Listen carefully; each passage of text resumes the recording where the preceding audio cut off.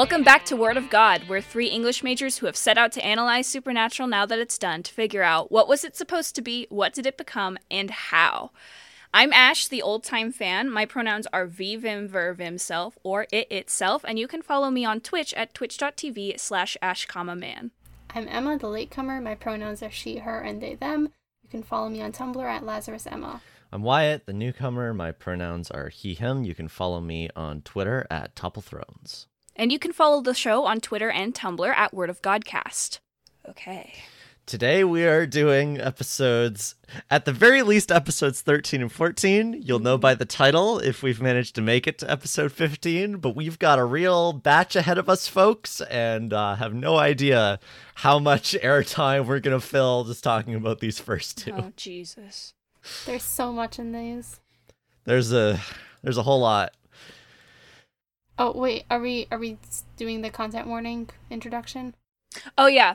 For episode 1.13, content warnings include racially motivated killing and hate crimes, car-related violence, sexual content, the death of a parent, murder, but it's of a white supremacist, dead children, and police brutality.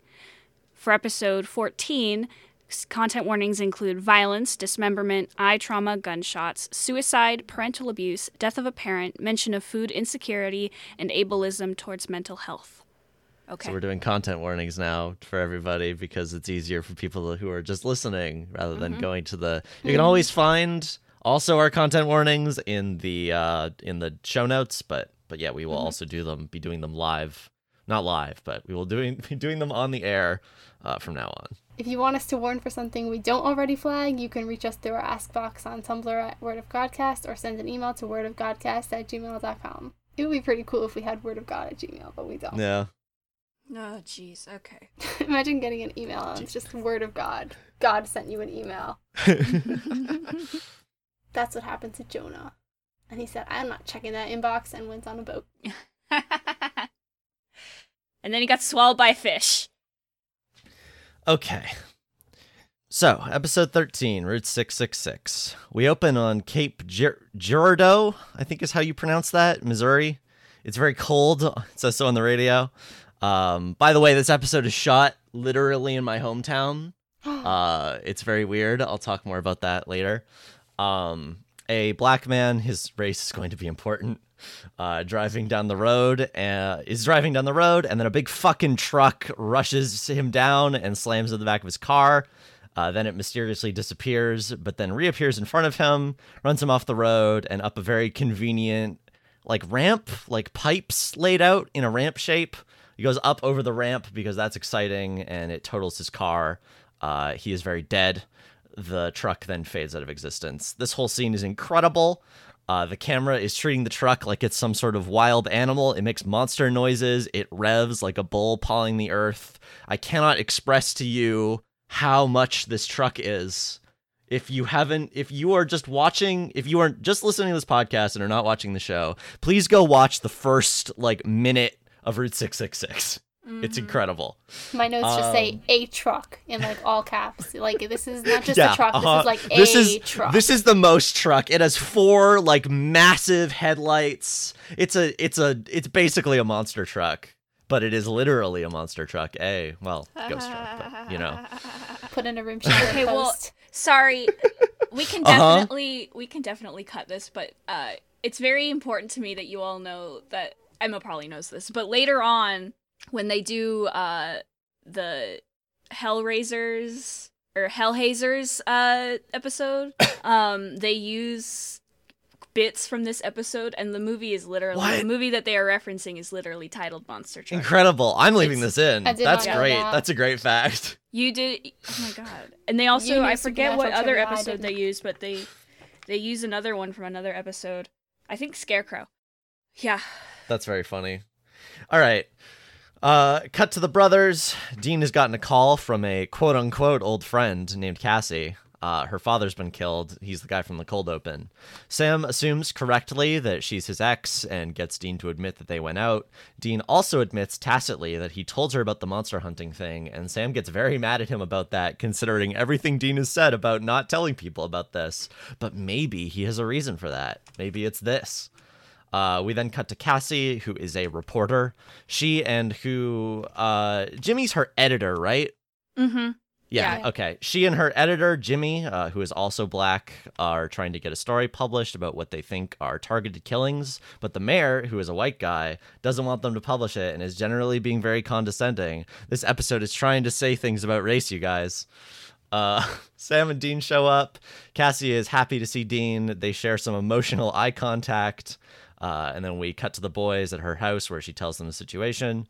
She talks about tracks in the mud and the car going over something, which I didn't super understand. I guess, like, you guys said to me that you thought that meant that the car had gone over the edge of the road. Well, you talked but about a ramp, the way- maybe that. Yeah, maybe. I don't know. It was weird. But yeah, the point is there was only one set of car tracks, but also he had said previously that he had seen this truck. Which makes it mysterious because the trucks didn't leave any like tire tracks. And the We car know that was, it's a ghost. like, but- had a dent in it, so they knew it was hit by something. but Oh there's no yeah. marks. The car got yes. So there's something mysterious here going on. And also previously someone else had died. That was the thing. They were talking about the targeted killings. This has happened once before. The other person who died was her dad's friend, and they co-owned this car dealership together. This man was also black. That's partly why they think this is like a racial thing, which it will turn out that it is. Cut to another car crashed, and it's Jimmy the editor from earlier. The truck revs like a beast celebrating its victory. Cut to the morning. The mayor is eulogizing Jimmy, and Cassie wants him to close the road. He can't do that, says they're just accidents. He's very suspicious in this scene. She says, "Would you close the road if the victims were white?" And he basically says, "I'm not racist. Ask your mom," which is extremely lot. funny as a line of, like, your mom. Yeah, but- no. I mean, that's not exactly what he says. He's like, I'm the last person who you should call racist. Ask your mom about that, or something like that. But yeah, it's very weird. We cut to the brothers who are putting on suits. Sam's noticed some sexual tension between Dean and Cassie and teases him for it. Dean gets grumpy. We cut to the docks. I could walk there. I could walk to where this scene is shot. It's like 20 minutes from my house. It's You could it's stand very in interesting the spot to me. where the boys Yeah, I'm stood. like, I've probably eaten food at that picnic table. Anyway, Insanity.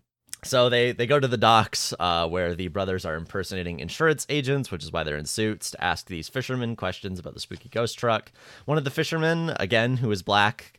This episode has almost as many people of color in it than the rest of the show combined.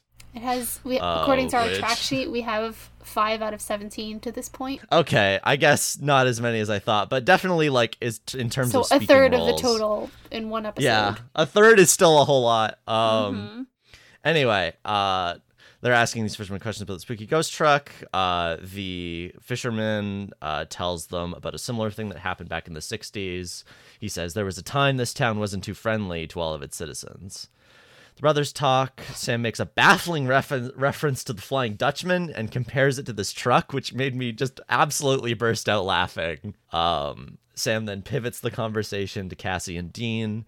Dean admits they were, quote, pretty close, unquote. Sam gets out of Dean that she dumped him, apparently, where previously the thought was that Dean had dumped her because he needed to be on the road again.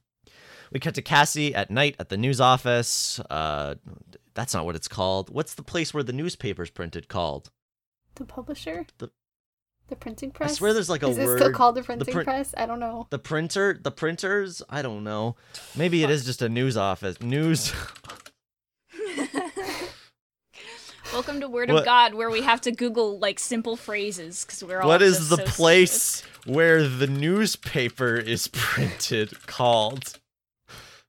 The news agent? Is that The a thing? printing house? The press? The publishing? I don't fucking know. The news office. Who cares? You know what I'm talking about.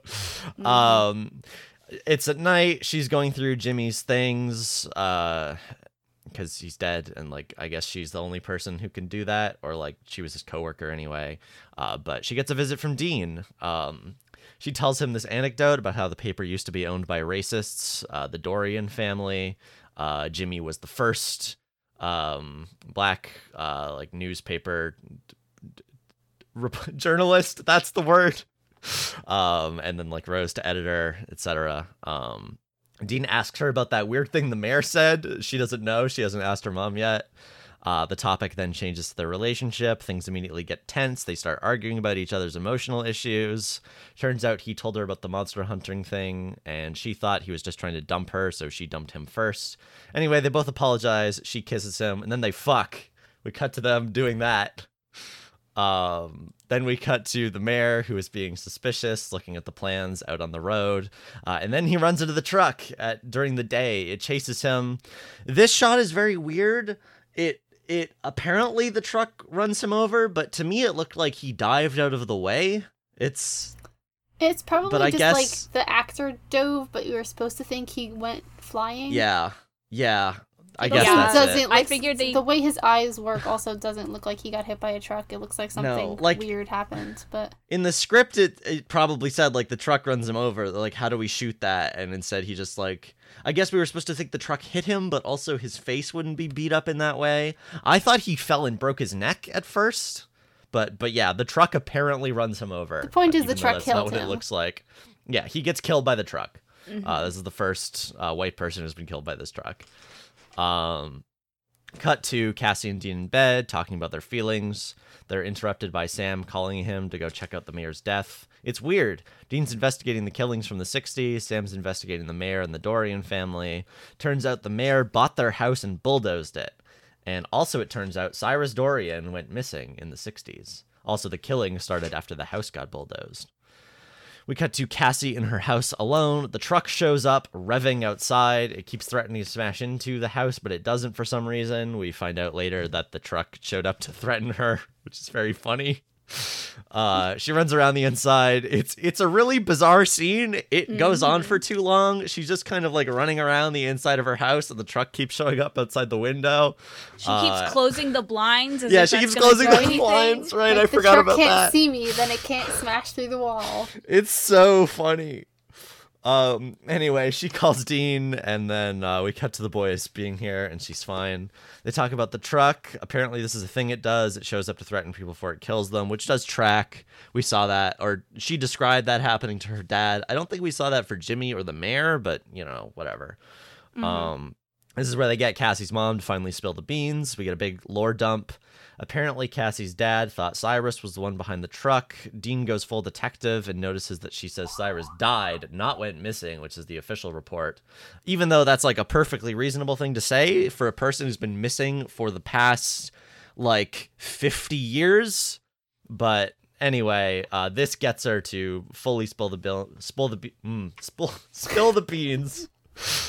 So she talks about how she apparently dated Cyrus back in the day, and also she was seeing Cassie's dad on the down low, whose name is Martin. Boy. Cyrus got very mad when she broke up with him, and he found out that she was also seeing Martin. The day she and Martin ran off to get married, he set a church on fire and killed a bunch of kids, apparently.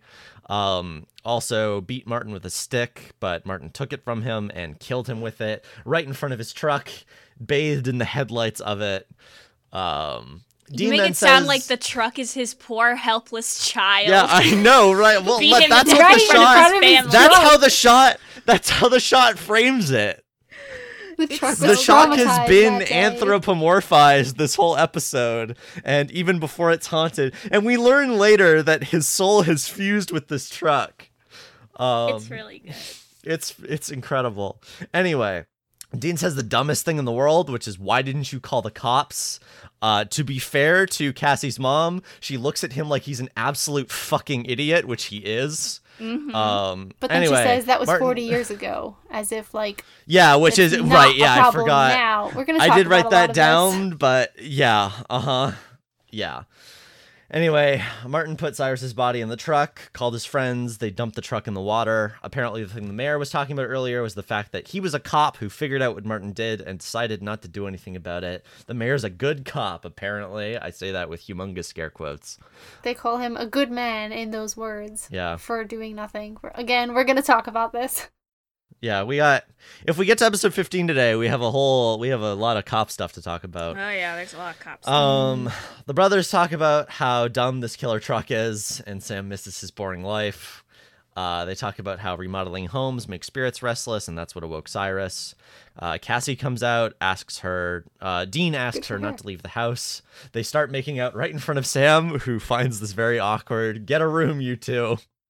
Literally. The boys then go and pull the truck out of the water and burn the body. But then the ghost truck shows up anyway. Like I said earlier, turns out part of the spirit is fused with this truck.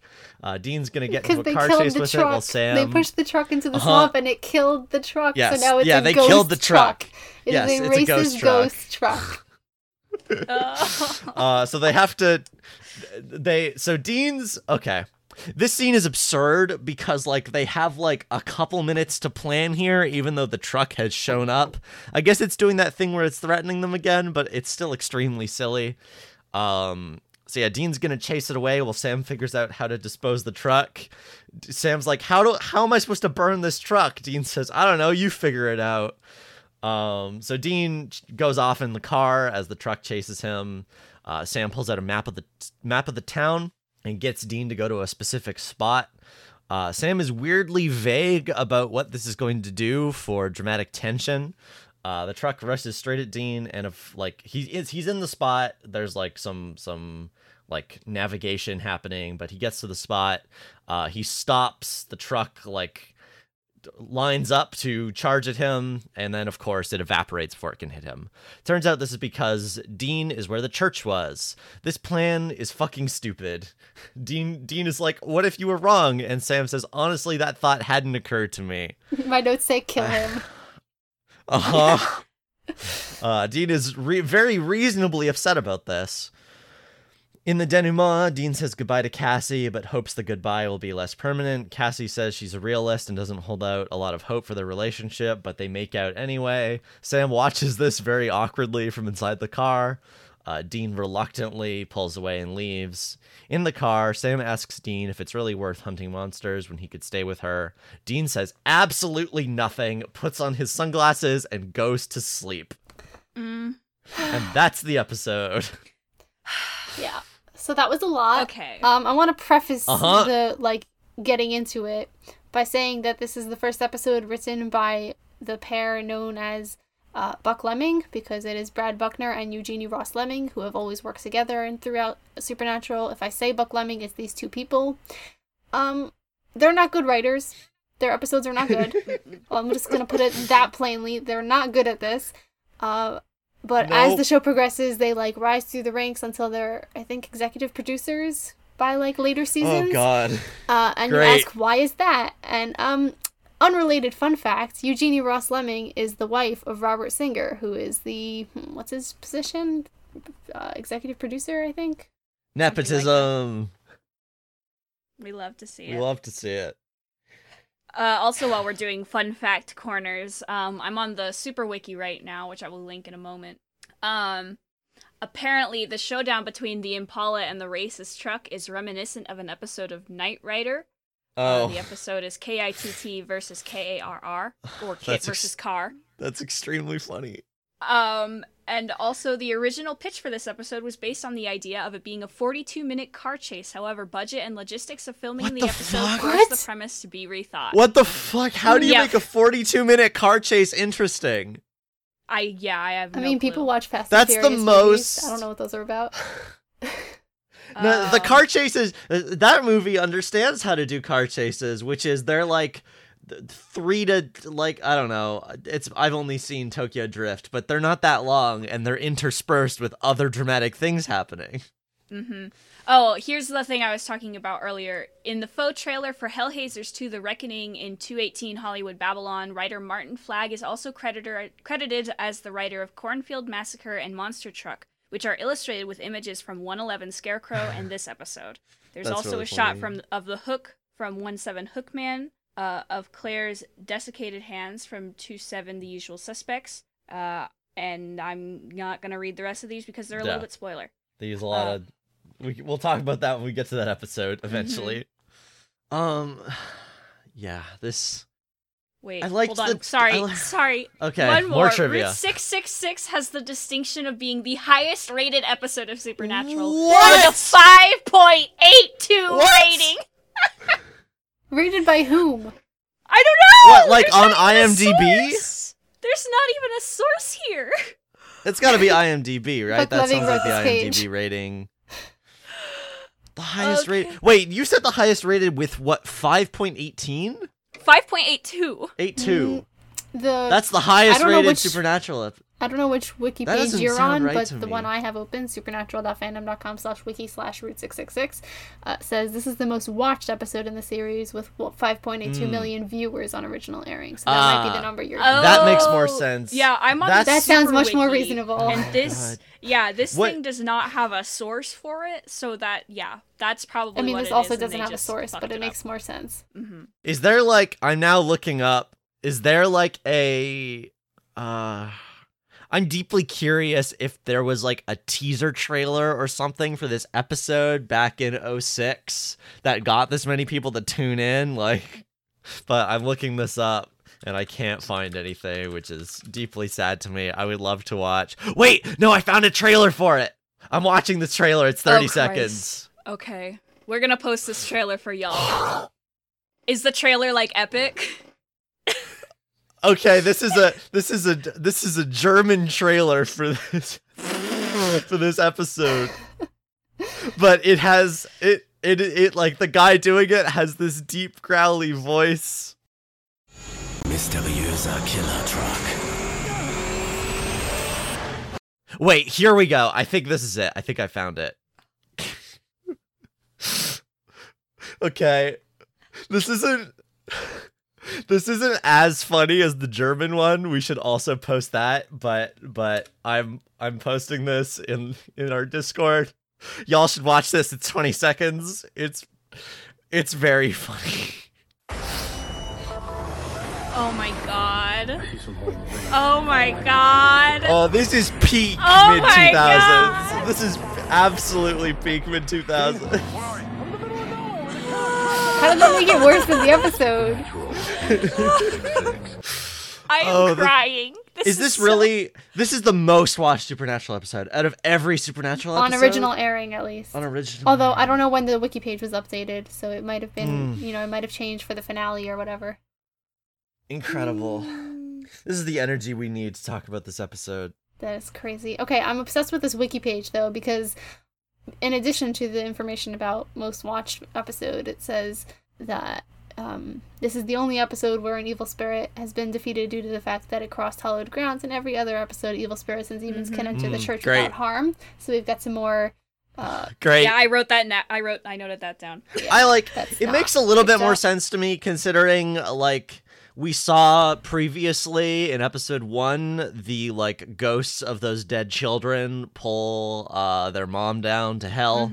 So like there being a bunch of dead on top of this being church ground, there's also a bunch of dead children ghosts here probably who like I could see also being involved with dissipating this truck. I like that these dead kids get to enact justice and save Dean. That's my headcanon for why this works and That why makes this more never sense works than what again. Buck Lemming wrote. We literally watched an episode about a ghost haunting a church Yeah. for like 10 minutes. Yeah, we did, didn't we? The wiki page also has trivia and errors as the CW's official summary. First of all, misspells. I'm quoting the page here. It says misspells Mississippi as Missouri, which is completely the wrong place. And apparently, the official summary has an error where I don't know how to pronounce her name. I'm sorry. Megalyn Echikunwoke is not credited as a guest star, even though that is Cassie, and she's definitely should be credited. Yeah, she's been, like, I guess, like, early actor facts. She's been in a bunch of stuff. She's a big TV actor. She was, like, a decently major character in, like, That 70s Show and 24 before. Actually, That 70s Show might have been after Supernatural, but... Yeah, anyway, she's also on CSI Miami. So, does this episode take place in Missouri or Mississippi? Because It's Missouri. It's Missouri. Okay. It's Cape Girardeau, Missouri, which is Okay. a place. Because this Supernatural wiki that I'm on also has it as Missouri, so I wanted to make sure. Okay. Well, that There's might so have at much. the top, like, this is official CW summary, Sometimes the wiki pages have that. Yeah. All right. So, I like the Cassie stuff in this episode. Yeah. Literally gave me like, brainworms. Cassie's the only good part of this episode. It's juicy in like a CW like kind of way of like love me some messy emotional drama. But everything else about this episode sucked. Let's talk about it. I mean, first of all, the absolute hilarity of writing an episode about a racist truck. Yeah.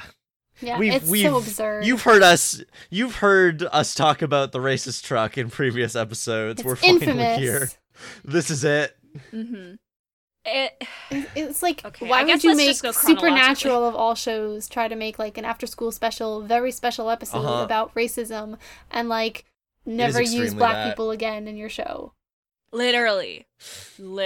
Okay, I need to know, does Cassie show up again? Nope, one episode only. God damn it.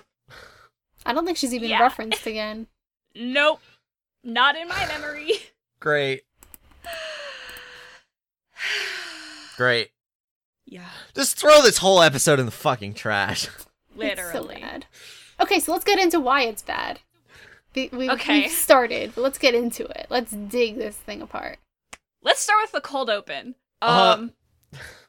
First of all, like, the first note I have is, wow, that car really took a second to start chasing him again. There was one point where he, like, stops and the truck just kind of stares at him for, like, 15 seconds. It's a very Before he scary, gets- spooky truck. It's trying to be threatening, Ash. Aren't you scared of this truck? Oh, by the way, I forgot to say, like, this is probably at least somewhat inspired by the Stephen King story about like a ghost truck, which we've talked about Stephen King and cars and trucks previously. I think that was in like the 90s when that was a whole thing. There was like a mini series about it, but yeah, that's like one of those trucks that is like has stuff attached to it. It's like a long haul truck. This is literally a monster truck. Mm-hmm. It sure is. And from the 60s, I should know. I don't know what make Yeah, I don't know what the is, fuck but it does not look like it's from the fucking this truck 60s. is supposed to. Yeah. Yeah, it's a very funny cold open. I do like this is like maybe one of the few things I actually like about this episode besides the Cassie stuff. I do kind of like how the car turns around and then just fades out of existence. Mm-hmm. Like, and then like the only thing that's left is it's the smoke from its muffler or whatever. Like, I think that's kind of cool, but that's like it. Yeah. The smoke from its muffler is treated like breath, like it's a big animal like breathing, and you can see it's like if hot it wasn't breath. so It's- silly, it would be kind of cool. Yeah, like the anthropomorphization of the truck is hilarious, but like the way they use it is very good. Yeah, I would visually mark out for this effective. truck if it was like an enemy in a Devil May Cry game or some stupid shit like that. But like, It's very It's- anime. yeah, for Like, for this feels like a supernatural. JoJo thing. Yeah, it does. It does. You're right. There is an episode about like a car. Actually, it's a motorbike. I think in JoJo. I've never that's fucking like seen JoJo's Bizarre Adventure, and yet I somehow have it down This pat. is no. Yeah, you're super right. This truck is someone's stand. Anyway, monster truck rallies apparently were a thing developed in the late 70s. So yeah, I don't know what's up with this truck. I mean, here I am doing my thing. I suppose you can say that it says it's supposed to be like a caricature of typical American masculinity. Yeah, for sure. Because like that's what they're doing this- with it. the stereotype of like a racist white dude. I literally saw this shit yesterday. It's like a big truck, a big pickup truck with big tires and a big muffler, and like it's big and scary and it makes a lot of loud noises, and it's got a Blue Lives Matter Punisher sticker on it. Oh my god. And fucking hilarious. Yeah, you know what? Thank God this truck didn't have any bumper stickers on it. Doesn't need to be that on the nose. Yeah. It was like that fucking Calvin and Hobbes ass like pissing on liberals thing. Oh Jesus. Love how there's You know what just one sticker I'm guy talking in about? America. There is one man. There is one type of American man. So like I guess like I get what that's saying, but it seems like such an out of place thing because like that's such a modern like concept. Like American terms of masculinity have changed so much since the 60s. So Yeah. you're trying to transpose this very modern like stereotype onto an entirely different decade with entirely different viewpoints of gender. Like it's like not even like taking the race thing into it. Like it just feels, that's part of why it feels so silly. It feels so out of place because like it's anachronistic. Mhm. Apparently, this truck is supposed to be a 1962 Dodge Power Wagon, which I'm looking up pictures of 1962 Dodge Power Wagon. None of these have like the big stupid exhaust pipe that this has. The front bumper doesn't look even remotely similar on any of these. So if it is a 1962 Dodge Power Wagon, it is a very souped up version. It has like one of those front, like, I don't know anything about cars, but one of those like things that race cars have on the front that's like a little exhaust thing for the engine. You know what are those called? I have no You fucking are asking idea. the wrong people. Yeah, I know I am. I don't know. Right in. I like it doesn't Drop matter. an essay about Like cars in our inbox. these are farm trucks. Yeah. Which would make more sense. But Like, again, it's this is got like this is a big souped up version. Like its Mm-hmm. wheels are bigger. It has this big exhaust thing. Like it has that race car, whatever those are called. Yeah, it's very weird. 'Cause like these are, It has like lights Like- on the top, which none of these do. yeah, well, these trucks, you know those pictures of like pumpkin patch trucks or like Christmas tree trucks? Yeah. That's what this is. Yeah, it's a farm like a truck. cozy little it's farm for, truck. like attaching stuff to the back and like pulling stuff around. Yeah, like even if you painted this black, I wouldn't No. necessarily be like, ooh, that truck's a racist. Yeah, these are just like big, these are kind of charming. Like these are big round boys. Yeah, they're cute. They got power, but they're like there's a pluckiness about them. I don't know why I'm anthropomorphizing these trucks, but it's in comparison to the way the truck is treated. These trucks read as friendly to me. Uh-huh. I can imagine the back of it like filled with pumpkins. Yeah, exactly. Or, we like, have a it's one of wallflower those- holder that looks exactly like this Yeah. truck. It's one of those that you go to like a country farm and you go on like a hayfield ride through. Like I'm seeing some of these Exactly. that have like wooden railings. I but can imagine a not bunch of this kids truck. in there. This truck is full going of for a little ghosts and ride. racism. Yeah, this truck is racist. This truck hates liberals. Just like the Impala. Just like the Impala. Okay. I mean, we could definitely talk about the way this truck is compared with the Impala Yeah. in terms of like the Impala is able to outrun it to some degree anyway. There's like a sleekness to the Impala in the way it is treated in this episode compared to like the big burly nature of this truck. Yeah, Dean does some And excellent Dean stunt is driving. able to. Yeah, he does. yeah. He takes some very I cool will turns. say that the does. car chase is very good, and I'm I really liked- glad it was yeah. only about 5 minutes rather Yes. than 42. Can you imagine if they just made Yeah, us watch and like stunt driving for 42 minutes? it wouldn't have worked. It would be terrible TV. It would be garbage. Someone in the production team would be like, "This is a terrible idea." Like, what is the plan there? To just be on the some phone the way whole along time the- while they do their research? Like Yeah, I Sam's don't in the passenger I don't seat know. tapping at his laptop? Maybe How- what they it's would have 20 done it's is like 2006. They don't have Wi-Fi. He's maybe hotspotting what they his would have phone. done His little maybe flip what they phone. would have His done flip 2006. He's hotspotting his flip phone. intercut like flashbacks or something. I don't know. But then it wouldn't be 42 minutes of car. Whatever. right. It's bad. You're right. We're glad they didn't do that at least. Mm-hmm. Very glad. So, I guess moving on chronologically, if we have anything else on the cold open. This episode, discussing this episode is going to be a mess because there is just so much. Yeah. So, be prepared for that. Nothing's gonna make a lick of fucking sense. We're doing some stunt driving with our steer rating of this episode. I'm gonna ban you from the Discord. Then who's gonna make the Tumblr posts? Me, bitch. Okay. So I guess that's the cold open. It's very much. Also, it's like really foggy. The like dry ice machines are like really pumping out as much as they can get out of them throughout this entire episode during every night scene. Yeah. Ash, what are you doing to your microphone? I'm not doing... Squeaker is kicking my speaker, so I moved it so that he wouldn't kick it off the desk. Blame my cat. I don't know how foggy it gets in Missouri, or rainy for that matter. Also, it started snowing, and it's in Missouri? I don't think it snows very much in Missouri. Supernatural settings continue to stretch the bounds of our suspension of disbelief. For you, maybe. I just watch things happen, and I'm like, yep, that makes sense. Emma, you are also the one who didn't recognize that the song was not Don't Fear the Reaper, so...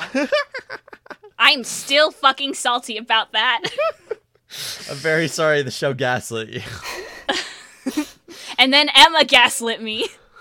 From her own stupidity. I guess specifically Netflix, the Netflix version. Mwah. Okay, let's get back on track. After the cold open, I like how the boys have a little bit of banter talking about Cassie. It's cute. Where Sam's like an old friend, and Dean's like, yeah, a friend that's not new. Like, I love that. They're so dumb.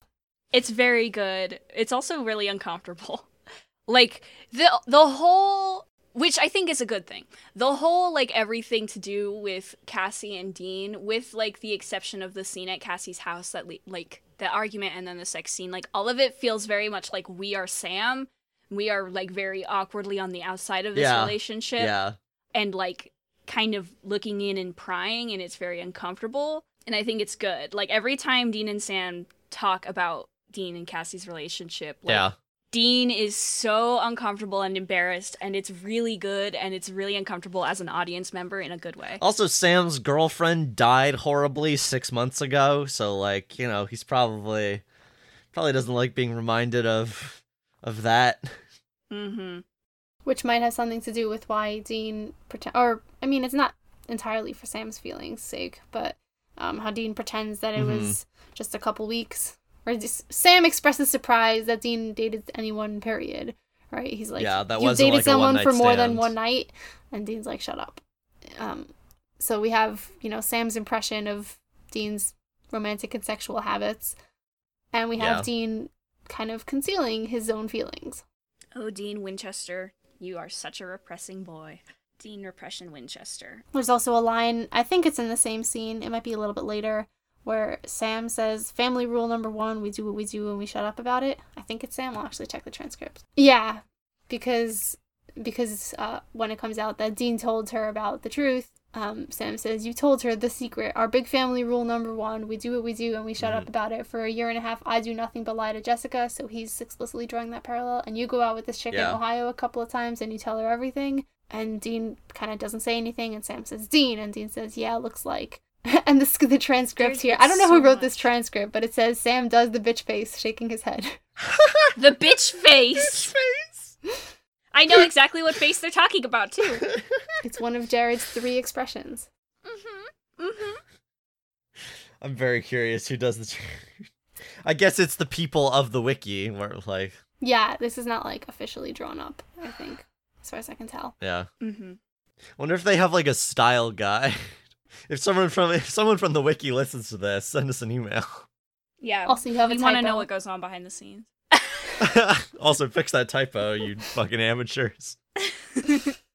I'm kidding. We are a very useful resource. My next notes are when Dean and Cassie reunite. So if anyone has anything before that.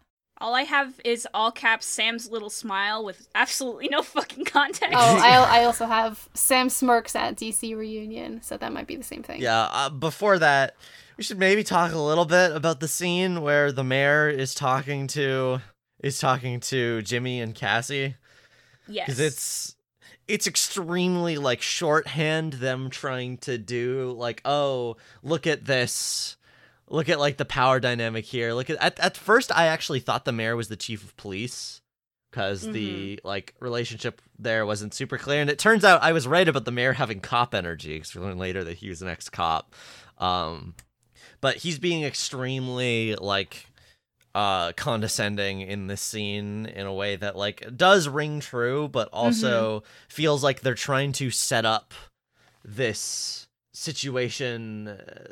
They're trying to immediately be like, yes, this episode is going to talk about race in the most ham-fisted way possible. Yeah. And it also doesn't, like, it makes the promise that like there's going to be some kind of conflict with the mayor, but then the mayor just dies, and like that's mostly unresolved, other than the thing about like the backstory of him being this cop who was like kind of involved with the situation. I guess I don't know. it's It's supposed to, very like, he's the closest we messy. get to a red herring this episode, where it's kind of sets up that he's going to be an antagonist figure, but then it turns out he's an ally all along because he doesn't persecute people. Uh-huh.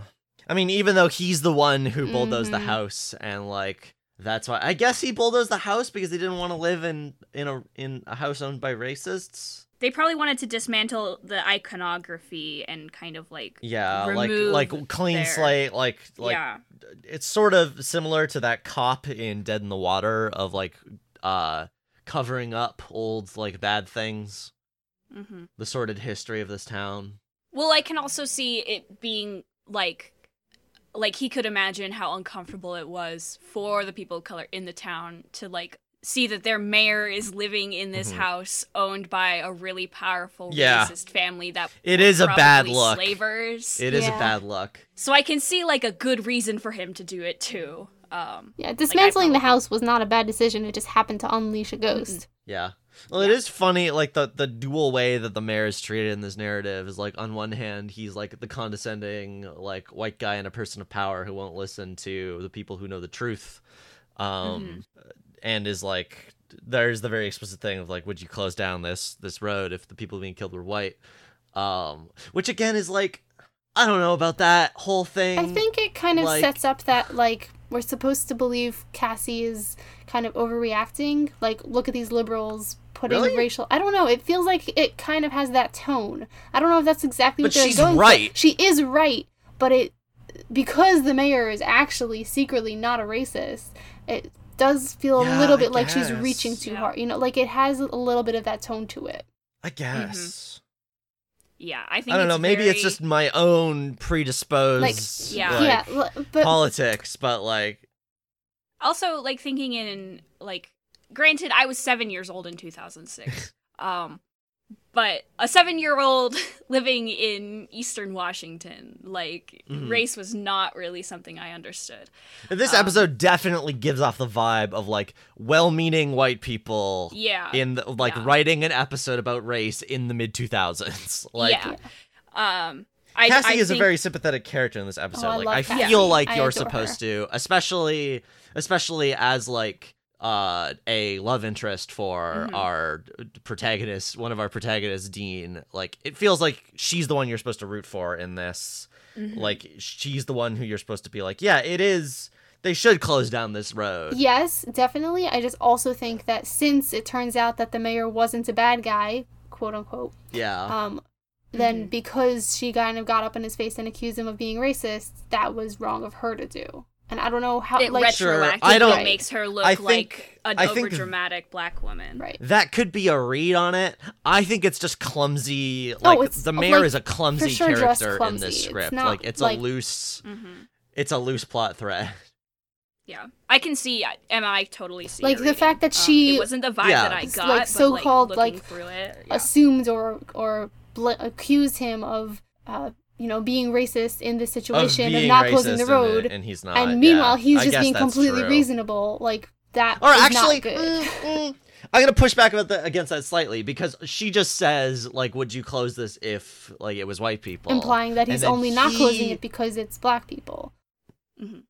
And Yeah, he but says that, that it's like, the only he road, so says- he has a perfectly legitimate non-racial reason That's to keep fair. it open. I was just gonna say, he brings up the racism thing. Of like defensive white person being like, oh, now you think I'm being racist, huh? I'm not racist. Yeah, but I the have narrative black kind of friends. treats it as, like, I'm not racist defensiveness as, like, the right thing for him to be saying. Like, he's right. Mm-hmm. He That's isn't fair. a racist because when, black people defend themselves, he doesn't arrest them, That's Yeah. true. I think it's which we'll like get back to. I think they tried to like inject some nuance into there and like imply it, Yeah. but it just fell really flat. So he just looks like a condescending dickhead, and it Yeah. makes Cassie look like an overdramatic. Like, I don't think that they think Cassie is an overdramatic SJW. If this episode were written maybe 4 years later by a different writer, Uh-huh. I think it would have come out like a lot differently. But it is very much like the politics of early 2000s white people trying to do something that they think is like woke and like Yeah. For sure. Like the Saying extent of this something- episode is just like racism is bad and racists were around in the 60s. it's literally like it's not even about racism, it's about race. It's kind Like, of just 'cause if in like the most charitable interpretation of this episode as like part of Kripke era of like this specific aesthetic of like Americana, on the road, ghosts, all of that. I think like if I didn't know that it was not done well because it's just not well written, like if this was written by somebody I could assume was making good decisions, I would like have things to say about like America haunted by the crimes of its past and like the racism as a ghost of America. Not that it's not around now, which is another failure of this episode. Yeah, which But, is probably the most major failure of this episode, honestly. But the idea that like America is haunted by racism is not in itself a bad premise for an episode of Supernatural. It's just so badly handled. It's also like I think there are better like things in America's past to bring up as ghosts of racism rather than like, a fucking individual event. Goofy a truck. single guy who's pissed off that his Yeah. girlfriend was dating a black dude. Like, you could make it about Jim Crow, you could make it about lynchings, you could make it about slavery. Like, you could make it about more systemic stuff rather than being like, this is an individual who was justified by the system, therefore there's a little bit of criticism of the system, but like, it's not actually about the system, you know? It definitely falls under the like early 2000s like ideology surrounding racism of racism is not an institutional thing. It's a few bad apples out there. It is the product of individuals, and those individuals are bad, but the systems of power are good, and we're not racist anymore. Black people are as equal as everyone else. Please ignore the institutional systems that are in play here that make that not true. And the overwhelming whiteness In of our terms own of show. the way they are treated as citizens. Yeah. That fucking irony is just so horrible. Yeah. So the character of the mayor is very, like, I think they wanted it to have nuance, but it just didn't come across that way. Being very charitable. Yeah. I think it's interesting. I think it's fun to me that you two and I both have like a different read on like what the mayor was supposed to like be in this script. I think like speaks to somewhat the messiness of this episode, but also like, I don't know, I like when we don't all completely agree on something or like have different readings. I Yeah, guess it we're having makes a things nice more discussion. interesting. Let's see. Cassie, when she introduces them to the mayor, I think she just uses their full names. Oh yeah. Yeah, I also winced at that. I was like, no, they're on the run. The feds have their name. Like episode 15 brings that back. Yeah. I think is kind of like a lead, like Which a was reminder. pleasing to me. I liked that part of episode 15. Continuity Yeah, in but Supernatural. it was just so like you don't think that Dean didn't even like flinch or anything. Like I would have understood if she had made it like if she had done it by accident because she didn't know. But like it was still very much like Dean didn't even make a face.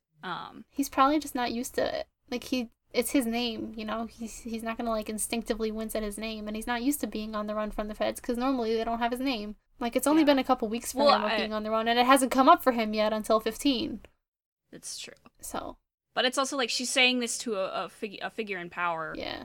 I think she said it to the mayor. Mm-hmm. So like I don't know. It just felt very like they forgot, which I guess is kind of Buck Lemming's trademark. Yeah, I was gonna say, yeah, kind of their thing. I really like the Dean and Cassie like reunion. How awkward Dean is. It's very cute. Yeah, it is very cute. I like seeing Dean kind of on the back foot. Yeah, kind of stripped bare of his like, you know, his shit armor's grin. down. She knows him. Yeah, and like he genuinely has really tender feelings for her. And it's like really obvious that he's still kind of like into her. like seeing her, he gets like the Jacting Joyces are just so much. So good. It's just really good, and it really endears me to Dean, and I think it really humanizes him. Yeah. Because a lot of the time, Dean is kind of reduced to this like multi-faced, like stereotype character, As we've discussed. who doesn't get a lot of his own like emotional intimacy, even with himself. And so seeing this was very nice reminder of like, yeah, Dean is capable of like being a person, And forming relationships outside of his capable. immediate family. Yeah, and he's not always going to be the one night stand guy, and he's genuinely emotionally vulnerable with this woman, and she hurt him, and he doesn't know how to deal with that. Like, it's just really good. There's like just to give Sam a bit of love in this episode. I really like Sam in this episode too. Yeah. In terms of like, he starts out like delighted in that way like siblings are when they like learn a secret thing about their older sibling and Yeah. like get to tease them about it. Sam He's was very big little brother energy. He's It was very really cute. pleased. He's very pleased that he can rib Dean about this. But also, like, after that sort of wears off, he becomes genuinely, like, he's the one who notices that, like, they're extremely still into each other. He says, what's interesting is you guys never really look at each other at the same time. You look at her when she's not looking. She checks you out when you look away. He then grins and says, it's just an interesting observation in a, observationally interesting way. Yeah. Which is Such a a good cute scene. line. Like, this episode, the writing in this is not great, but that I liked some of the lines in here. That was cute. The intercharacter conversation on like Yeah. a dialogue level is really good. At least for Supernatural. Yes. And like also I'm sure part of that is like these two are just they're good with each other. Like the yeah. Yeah, Sam the and actors Dean, had a the very actors good chemistry. know. Yeah. Yeah. Jared and Jensen, and then also Jensen and Megalyn. I can't remember. Yeah. They had very good chemistry. It was this episode could have been a lot worse if they had worse actors. Yes, it's true. And then like later Sam is like genuinely like you should go talk to her. Like is like genuinely like dude, she's still into you. Like he figures out, he like intuits that Dean was in love with her. And that she's the one who dumped Dean. And is kind of like, hey, you should go talk to her alone. I'm not gonna come with you. Yeah. And is like not exactly wingmanning him, but is like Giving him a little shove on the back. Yeah, giving a little nudge, and it's very cute. And then when they see each other the next day, Sam's like, "Oh, you didn't make it back to the motel." Yeah. Hey. It's very sweet. It feels like Sam is on Dean's side for this, but he's also like taking the opportunity to just like make fun of him gently for it. Yes, it's It's a nice very sibling dynamic. very brotherly. Yeah, and even at some points he goes a little bit too far, and it's obvious that Dean is like uncomfortable and doesn't want to like talk about it, but that's because Dean doesn't like talking about his feelings. Yes. So it all just rings very true to me, especially for these two as a sibling dynamic. There's also like there's also the thing of like Dean also makes Sam very awkward, just making out with his ex in front of him multiple times. Yeah, it's really there's good. there's a line here in that scene where they meet up again, where Sam smirks and is like, I'm guessing you guys worked things out. And then Dean says this line, and it breaks my heart that Cassie never shows up again. He says, we'll be working things out when we're 90. That line makes me cry. It's so sad. It's like honestly a deeply romantic thing to say to me. It's so cute. He wants to spend the rest of his life with her, and she never shows up again. It's really sad. Cassie, you were Rob's baby. I'm sorry. Yeah, literally, like, listen, we all know all of my multiple opinions on Dean Winchester's relationship, but honestly, Dean Cassie supremacy. Yeah. Ugh.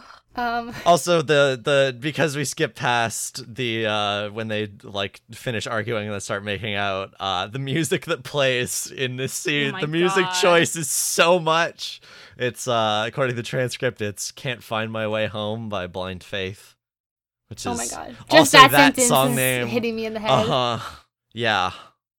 Oh, I will say the music. I'm on the Supernatural wiki again. The music is different on Netflix. Oh yeah. Not again. It's Paradise by Sheriff during the lovemaking scene. Huh. Either way, the Netflix version is really fucking funny because the chorus is like, "Fill me up with your love" and shit. Oh my god. It's really corny. That's really on the nose. I should go. I should Uh-huh. go listen to that song and compare and contrast. I like that I got the DVDs and you two are watching this on Netflix. It's funny whenever like a musical choice doesn't line up. I've learned to keep my mouth it's shut. Really, yeah, you fucking better. The funny music aside, me and Emma were talking about this last night. Oh in boy, you our were. server. Well, okay, we talked about it a little bit more in private, but the argument followed by the sex scene is just so much. It's very CW show. It's very. It is, but like, and I think this is the first like actual. This is the first sex on-screen scene in sex the scene. show. Yeah. Yes. Yeah. Which is so much, considering the fact that one, Cassie is a black woman, or a mixed race woman.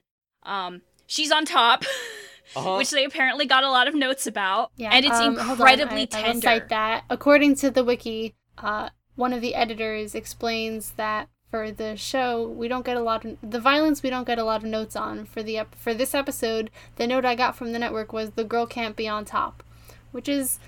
What the the transcript, not the transcript, the wiki calls it a strange kind of moral to be adhered to. You can shoot people, but women have to lie on their backs in bed. I love when wikis editorialize. Yeah, it's really good. Yeah, just to go off of what you were saying there, like, generally, I don't like sex scenes in television shows. They make me, like, uncomfortable. Usually they're very awkward. This scene, I felt, was very sweet. Like you said, it's very tender. Me and Emma were talking about, it's very much not like a male gazy kind of sex scene, which I feel like most of them usually are going to be. Yeah. Like, you can't see a whole lot. The most you see is literally Jensen Ackles' tits. Yes. And that's later when they're in bed when they're like in the morning. And like they're kissing, they're like, you know, they're changing positions a lot, they're holding each other. Like, you don't get like a sexy shot of Cassie's shoulder blades or anything like that. Like, there's not even a lot of implication of movement. Sorry, this is getting really graphic. It's the point is that it's tastefully shot. Yeah, and it like, I hate sex scenes in 99% of media, but I actually found myself caring about this one. Which of, like, makes me so upset that she doesn't show up again. Literally. Because again, it's like, this is shot as like, this is an important thing for these two people. Like, they're reconnecting here. This shot has like thematic weight to it. Yeah. Instead of just being like, gives... here's this hot sex scene. And then it never comes up again. Such an implication of their relationship. Yeah. Of like... Yeah, even the argument they have right before that where she says, I forgot you do that. Like, they have history. They're familiar with each other. They were good together, and then they broke up because she didn't believe him, and now she does, and they still won't work out, and she just never comes back. Yep. Like, and like, I hate arguments that end in sex scenes. Like, I think it's one of the worst and most toxic things ever. But this argument, like, ending in a sex scene, it wasn't like hate sex. It was like... Yeah, doesn't it end in an apology? Yeah, they both end in an apology out and loud then they to each start other. kissing. Like, it feels less like, oh my god, I'm so mad at you right now, I want to have rough sex so that I can get my frustration out. It's more like, this is a rekindling of our relationship and I miss what we were. Yeah. A lot of times in scenes like this, like, the argument is literally in the process of happening, and then they start making out, but what happens here is there's a downbeat. Yeah. Dean says, let's not forget who dumped who. Cassie says, I thought it was what you wanted. Dean says, well, it wasn't. Cassie says, I didn't mean to hurt you. Dean says, well, you did. Cassie says, I'm sorry. And Dean says, yeah, me too. And then they stare at each other, and then she kisses him. Yes. Which is like, works. It was such a good scene. Works better for me. I'm sure, because this is a CW show, there's going to be a lot of sex scenes in this show, especially during certain arcs. So I think this is going to be something that we will be discussing often, is dissecting like how the sex scenes are shot, how they're framed. Just as a general warning going forward, I assume if you are watching Supernatural, you are like at least aware that this is a thing that happens. So, and of course there'll be content warnings, so that we are going to be discussing these things in possibly ways that might make people uncomfortable. I understand that. So yeah, that's just a thing. Just a thing I wanted to put out there. Oh, just before we move on, like the fact that they got a note from the network that Cassie shouldn't be on top, but then she was on top anyway, is like the first narrative breaking through the censorship example that we are going to talk about as we get to Castiel. Cassie the Blueprint. She invented free will. Cassie the Blueprint. We should talk about like the post since we're here talking about I was literally just gonna bring the that morning up. like the conversation in bed. Yeah, how he says, "I guess I couldn't lie to you." Wah! Especially given like how he said in episode 2 when he says this is probably the most honest I've ever been with a woman, like ever. So that's not the truth. Then. Yeah. Like, which is nice and ironic too. Yeah. Mm-hmm. Yeah, he's telling Cassie the truth was a big first for him. And see, and that's got double weight to it because, like, telling her the truth about the life, yes, but also probably telling her the truth about his feelings. Also, the scene. And then she broke up with him anyway. The scene, well, like she says here, heart. She says like that story. No, I'm not saying she was wrong. Oh yeah, no. I was just gonna go into like this conversation if your boyfriend hunts ghosts, because I think it's interesting. Probably a good time to break up.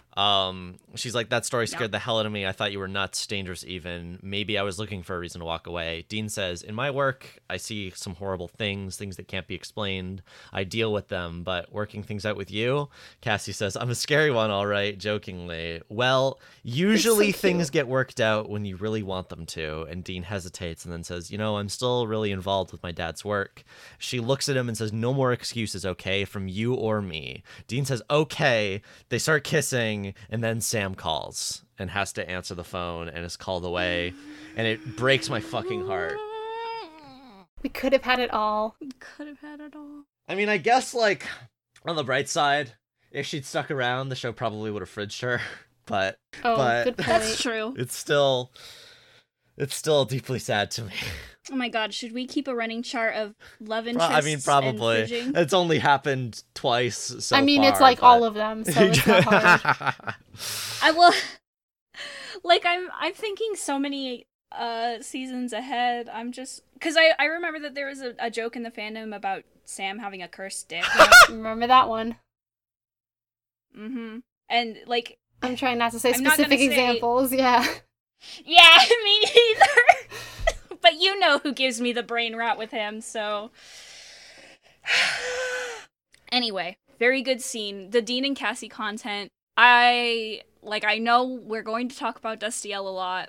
It's going to be, like, probably a big focus once we get to that part of the show, but I think that, like, Dean's other relationships some of them are very, very important to me in just, like, how much they mean to him and how good they could have been. It's surprising to me for such, like, I mean, we've talked about like the juicy little nuggets where we can start queer coding Dean, but in general, like, this is a very like het lens show, and the fact that it's first like actual like on screen, I mean, Jess doesn't really count because she's in the show for like 5 minutes and then she dies, but like besides her, the first like actual on screen like romantic relationship is like surprisingly healthy and tender, at least in terms of like the way they work their argument out and everything.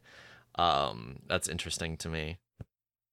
And I would hesitate to say that I don't know if it was toxic, but I don't think it was healthy. You know what I mean? I think it was just one of those very messy, complicated relationships that you have when you're in college and you're both fucked. No, what I mean for healthy is like they are like genuinely like honest with each other in a way that I wouldn't have expected out of like Dean or this show. Yeah, it's very much like queering a hetero. Well, depends. I don't want to like put Dean in boxes of gay or straight because that's ridiculous. But like, it's very like it's queering, and I use that in the queer theory way of a verb. queering our expectations of a heterosexual relationship that occurs in the show's canon. Because Cassie tops, because it's surprisingly healthy, because it's surprisingly tender, like it breaks all of our expectations. So it's queering it in that way, which I think is good and very unintentional. Yes. That is, I guess, the one compliment we can give this episode is the Dean and Cassie stuff is good, and also makes me very sad that it goes nowhere. On her wiki page, it says that she's mentioned again in season 4, but she's not really like in. She's mentioned for plot. It's more that this episode is referenced again, but I can't say more without spoilers. So after that, what's like the next thing here? Cassie gets attacked by the car. Do we have more to talk about Cassie being attacked with the car than the aside we did in my synopsis? I don't even have any notes for that scene because it was so ridiculous. Yeah, okay. Yeah, let's talk about the conversation with their mom. Or with her mom, I guess. Oh, sorry, I say their mom. They Cassie. Yeah. No, I did. They Cassie, yeah. The first note I have is when she says that after Cyrus found out about her and Martin, he changed. And I just wrote in all caps, what? Now he's because, a racist. Yeah, it's just, I have really weird, complex feelings about, like, the mom's positioning in this story in general. I guess we didn't say that, like, I felt like the way it was framed when she came down the stairs was, like, you're supposed to be surprised that she's white. Did you two get that? Like, I already knew that, so I couldn't be surprised. I don't know if that's true, that's true. Yeah, from, like, I don't remember from a first watcher standpoint, it's like, I don't know, the brothers like look at her like for a moment, like no one comments on it, but I got that impression. Maybe my impression's like wrong, but I felt like, especially considering this is mid 2000s, and also it becomes plot important that this is a interracial marriage. Yeah.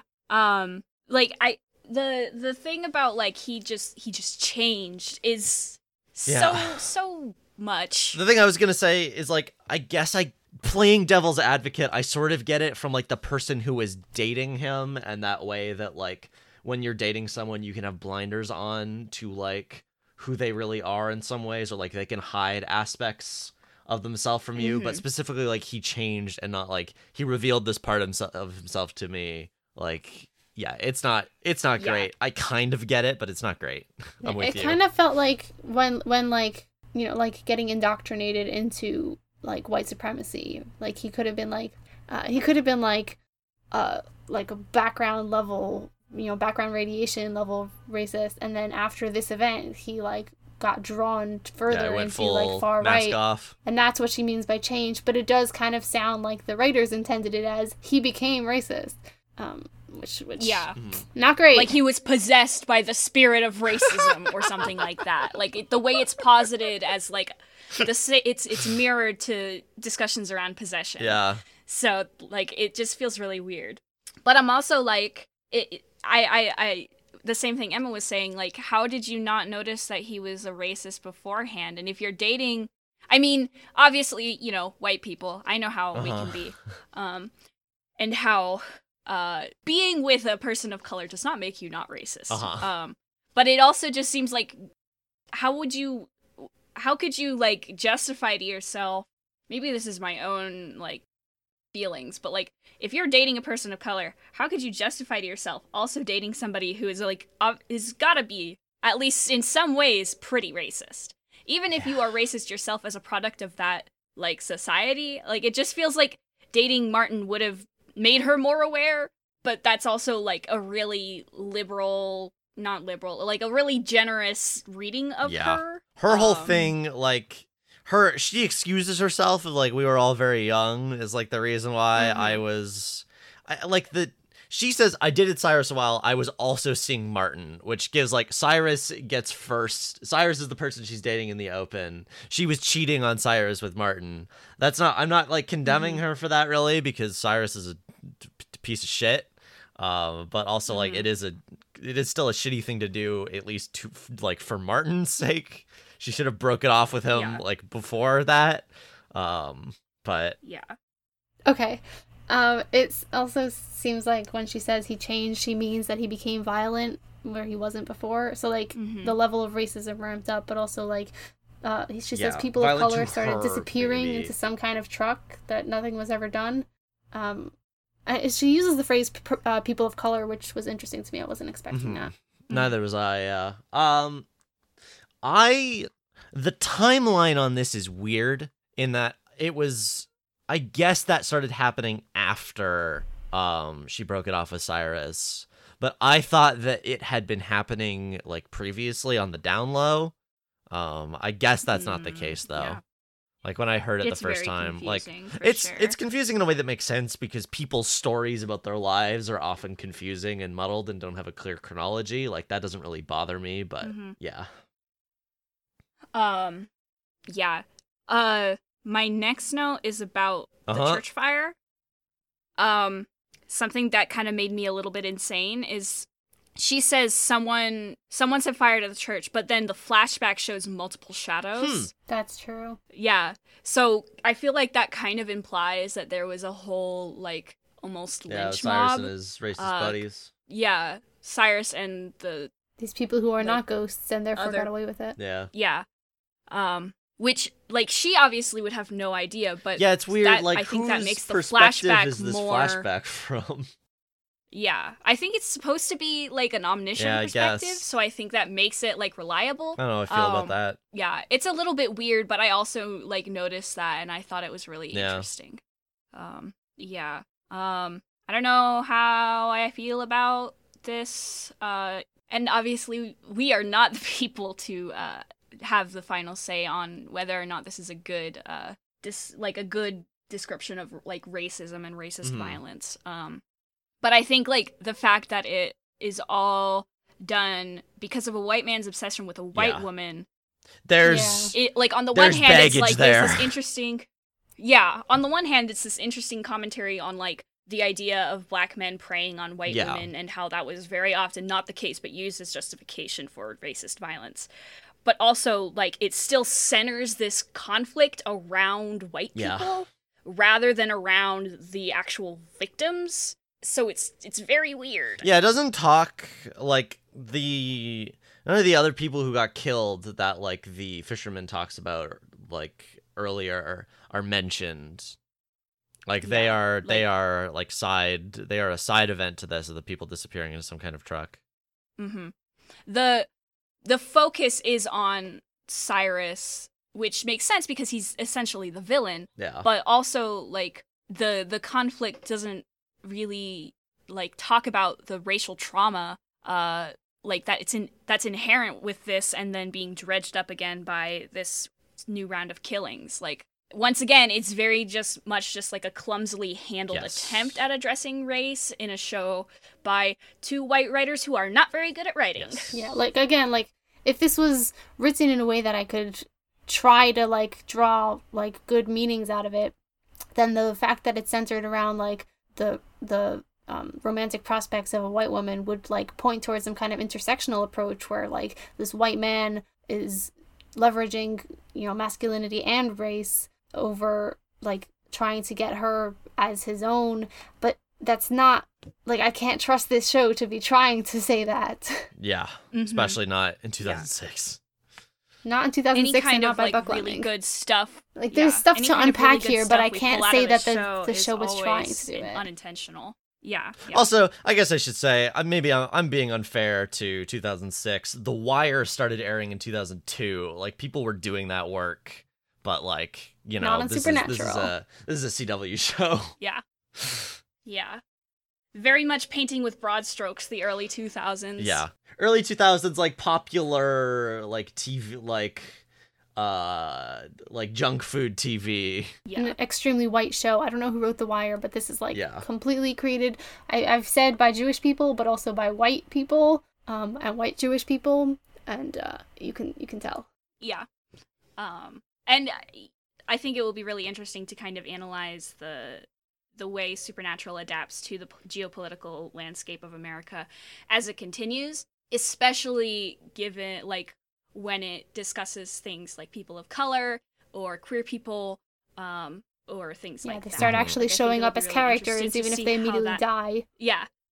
Yeah, it will be really interesting to see to watch it how evolve. that maps. Because this is yeah. a 15-season show. It ran for 15 years, and things changed in that time. Lots like it's so weird that like in season 1 we get references to Don't Ask, Don't Tell, but then by the time the show has ended, gay marriage has been legalized in America for several years. Like I think transplanting, like using this show as like a filter through which we can see the way America politics change will be really interesting. Could probably write a whole paper on I'm sure they exist. I was going to say, I guess like I said his friends in my synopsis earlier. Specifically, it was Clayton and Jimmy, the other 2 people who were killed by this truck, who helped them push the truck into the water. Yeah. So the truck has gotten its revenge. The truck has gotten it. By the end of this episode, the truck has gotten its revenge on every person who was involved in the situation, including the mayor. Except for Mrs. Robinson, except for the mom. I'm still stuck on the line, "Why didn't you call the cops?" Which I would have expected Sam to say, but I guess Sam is a side character in this episode. Let's definitely talk about that. Very important. Well, I mean, we already like complained about it in the synopsis, but specifically the thing of Mrs. Robinson saying that was 40 years ago, or like it was 40 years ago, and like looking at Dean like he's an idiot, but also she's also the one who's got egg on her face, because that doesn't matter. It's the cops. This would also be a thing you shouldn't do now. Well, I think the reason Dean asked that question is specifically to address the immediate audience reaction, which would be a very white reaction because it's primarily white audience. Like, if I were old enough to be watching Supernatural when this episode came out, that would probably be my first question. I can imagine my dad or my brothers asking that question of the TV. Yeah. So I think it was probably purposely put in Dean's like the audience spokesperson in this moment. In order to acknowledge I recognize that's not an why option. They put the line in there.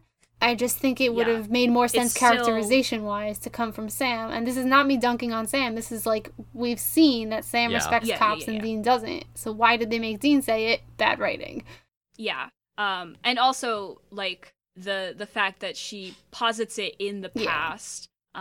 Despite there's no cop presence in this episode, which I think is really interesting. Well, except for the mayor, who is ex-cop. Except for the mayor, but there's no like actual cops. They don't talk to the cops. They're not interrogated by the cops. The cops aren't involved in this at all. Which I think is probably good, because it probably would have ended up really bad if they had been.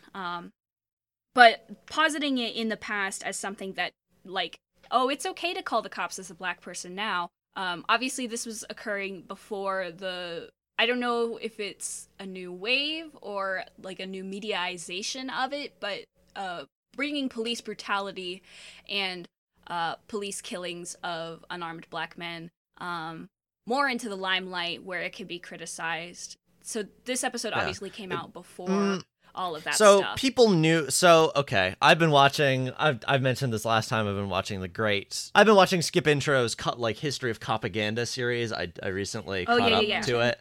And at the same time, Supernatural is airing, The Wire is airing, and The Shield is airing, which are both, The Shield is I don't think a very good show. But it was also, like, it and The Wire were both trying to do the thing of, like, showing the inherent corruption of the police, and the way in which, like, stuff about the Blue Wall of Silence, the way, like, the horrible things they did often were covered up. The thing is, like, I won't go off on a big tangent about this, but there was also the framing of it as, like, sometimes this is what you need to do, especially from The Shield, which is, like, very gross. The point is like, it was a thing in the public consciousness that, like, there were bad apples in the police, like, they did some messed up shit, like, police brutality, especially against, like, black people, was a thing that was being talked about, but not talked about in, like, not talked about in the same way we talk about it now, where, like, pretty much everyone on the left is agreed that ACAB. Yeah. Yes. Thank you for that You're welcome. context. Because like I said, I was Yeah. 7. I mean, so was I, but All I cared about was reading Geronimo Stilton. Well, you're the research guy. I mean, this is just me. This is just the things I'm interested in. Yeah. So on the You're note so of Capaganza, we mentioned the line about how Mayor Todd was a good man. Yeah. But Oh, we yeah. didn't really get Yes. into that. The idea that he did nothing while people of color were literally being like kidnapped and Yes. murdered, Uh-huh. and that doesn't have any bearing on his moral standing. But the fact that he didn't persecute Martin and his friends makes him a good man and not a racist is a hell of a thing to claim.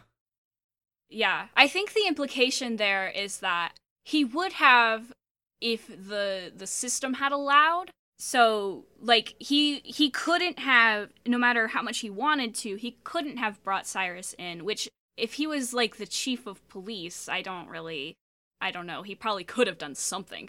But then he was using, loopholes and lack of police accountability to the benefit of Martin and the others. So I think the implication there is that he would have done better if he could have, but he did what he could, which Which is to say still nothing. very subtle. Yeah. He did what he could. and He still did nothing sucks. because he He also did knew nothing. what Cyrus had done. Yep. Like, he knew Yeah. both sides, and he did Yeah. nothing about it, and that makes him He good. is Textually. I would say he is neutral in all of this at the very least, in terms of like he does nothing. He helps by not doing anything, but also he was very specifically investigating Cyrus's disappearance, not the disappearance of the people of color that Cyrus has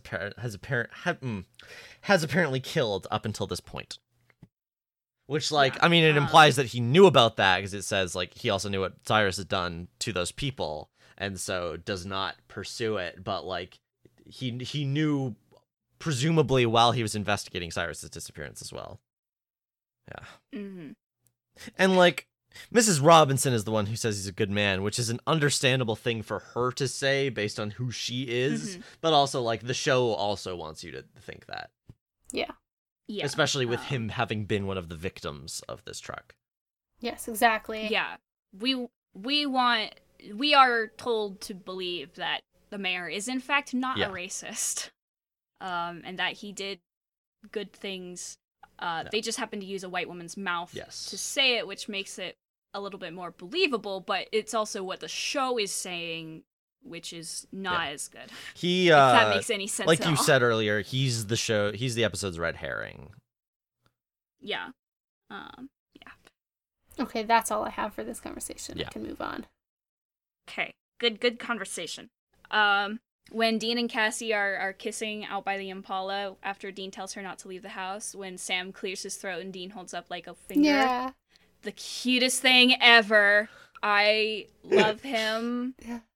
I firmly Um, believe he was flipping was Sam so- off. It's just Ghostfacer effects, which we will definitely talk about when it comes up. But the show was censoring him. He tried to flip Sam the bird, but he's just holding up a finger. It's fine.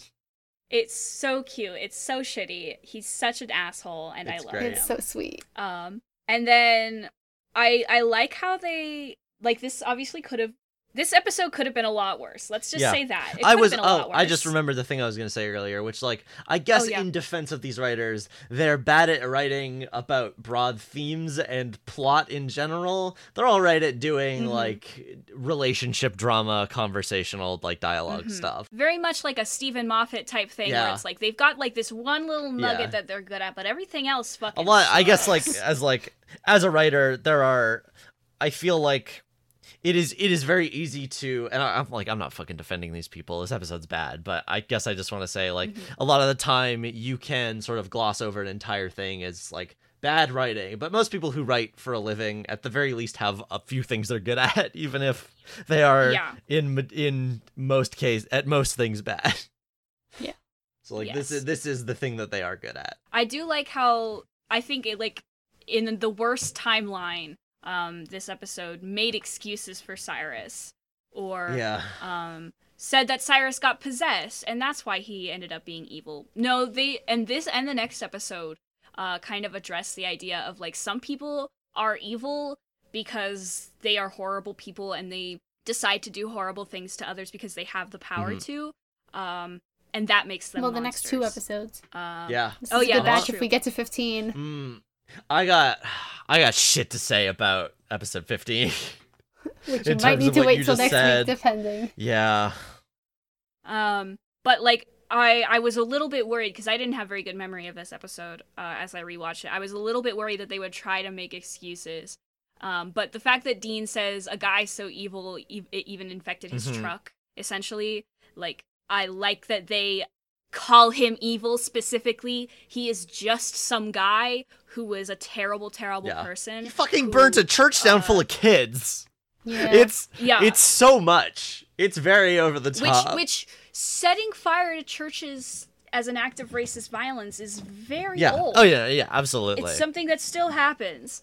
But like, I like how the episode like doesn't try and justify what he did at all. Yeah. Like, the closest they get is like he got jealous that his girlfriend was dating a black dude, which is still like not even really justifying it. It just makes him look like even more of an asshole. So I was happy it's for just that. like the catalyst. This episode is bad, but at least they call him evil. And then like there's the car chase. They defeat him with the hallowed ground, which they never do again. We talked about that. I like the car chase a lot. The fake out break slide turn. Yeah, fucking he's so cool. Fast and the Furious drift he does. Yeah, it's great. It's really good. I like how Sam hangs up on Dean in the middle of the car chase. I was like, dude, you're supposed to be helping him, and you just hung up to continue helping him. But it was pretty funny from Dean's perspective. He had to call Cassie, right? Yeah, he was going He's to in a find out where hurry, the so it church makes was. sense. But yeah, it is funny. I also love, like, looking at this from a 2021 perspective. They're looking at maps. They're using phones. It's adorable. Great. Like, I'm just thinking about, like, how differently this episode could have gone if it had been set in modern. Dean had they could have done in this year. They could actually have still done it, because often these like small towns and like back roads and stuff are poorly, might not have reception, or also poorly mapped out. Google Maps ain't perfect. And so like there could be drama of like following the GPS, but actually like this road doesn't exist, or like this isn't on the map, so we have to get out the old maps and navigate that way. They could still do it. That's a tangent, though. Yeah, well, and that's what I mean. Is like I am entertaining myself by thinking about, for sure. Like, what are the different ways this episode? Look how we just wrote a modern AU for a contemporary show. It It ran that long. Literally. I don't like the bit about hallowed ground. When my first thought was that it was the same thing that happened to Candace in the first episode, of like he had to face what he had done. Because, I don't know, it's weird. The race of the children in the church is left ambiguous. So whether or not Cyrus felt guilty about it is also ambiguous.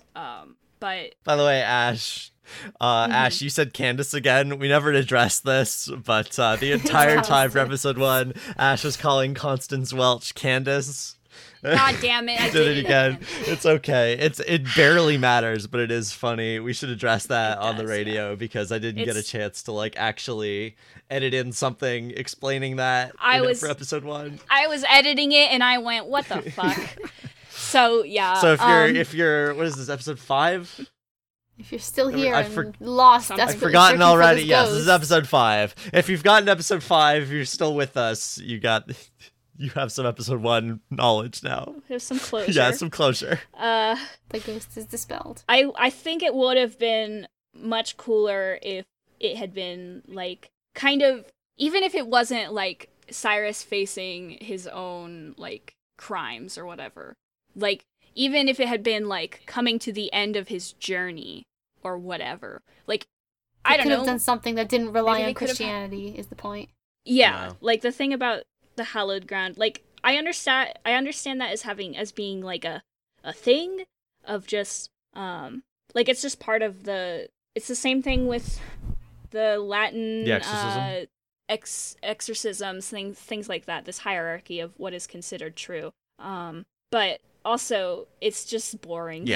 Like mainly like it could have been more interesting. I headcanon it into like him, like these kids are involved with the fact that like he gets taken out because of the crime that has been committed here. like that makes it work for me, but that's not textual. That's just Yeah. subtext Yeah. at at most. It's not even subtext. It's like, I found this buried in the text that they didn't put in there by mistake. Wow, that is not a sentence. I don't know. It's what I assumed when I was like, subtext is what you read out of it, right? That is like what I assumed when I was watching it. So that is a valid reading someone could have, even if it's not said out loud. It is a true thing that like this is where it could have been another church, I guess is the thing. Like this is where No, he I did don't this think horrible so. thing. I think they do say that it is the same church. No. What I mean is they could have written it to be another church. Oh, it was intentional right. that they tied it into this was the church that he burned down and where he killed those children, which like works for me at the very least thematically, even if it is like, you know, whatever, everything that you two said. Yeah. I only have a couple notes left on this episode. I like how after they burned the Yeah, body, same. they're like, it had no effect. Sure it did. Now it's really pissed. I think that's cute. Yeah. Yeah, it was adorable. I also like how Sam has this little bit about how he misses like normal conversations that don't start with killer truck. And, Yeah. I he brought misses that up. he misses writing It's papers, very- my darling little nerd boy, about I wrote it down, polycentric cultural Yeah. norms. It was very cute. I also really like on the phone when Sam goes, I mean, it honestly hadn't even occurred to me. Like, I read that as just shameless sarcasm. Yeah, I don't know what to make of that line. It's very weird because it's like a life and death situation, but also I like Sam being an asshole baby brother. Yeah. So it's very weird. It doesn't make any sense, but also I like Sam. It so felt very it's hard. like not necessarily out of character, but it felt like an excuse for why we had this stupid situation in order to cause dramatic tension. Yeah. Is not great. It's bad writing, but it's a cute kind of line. funny, but in a way that bad writing often is Yeah. funny. And then I want to talk about Cassie and Dean's goodbye. It's making me insane. Yeah, let's talk about that. So, when they talk about like, oh, you know, maybe we'll see each other again. She goes, I'm a realist. Dean goes, I've seen stranger things happen. And then she says, goodbye, Dean. He says, I'll see you. I will. And then he didn't.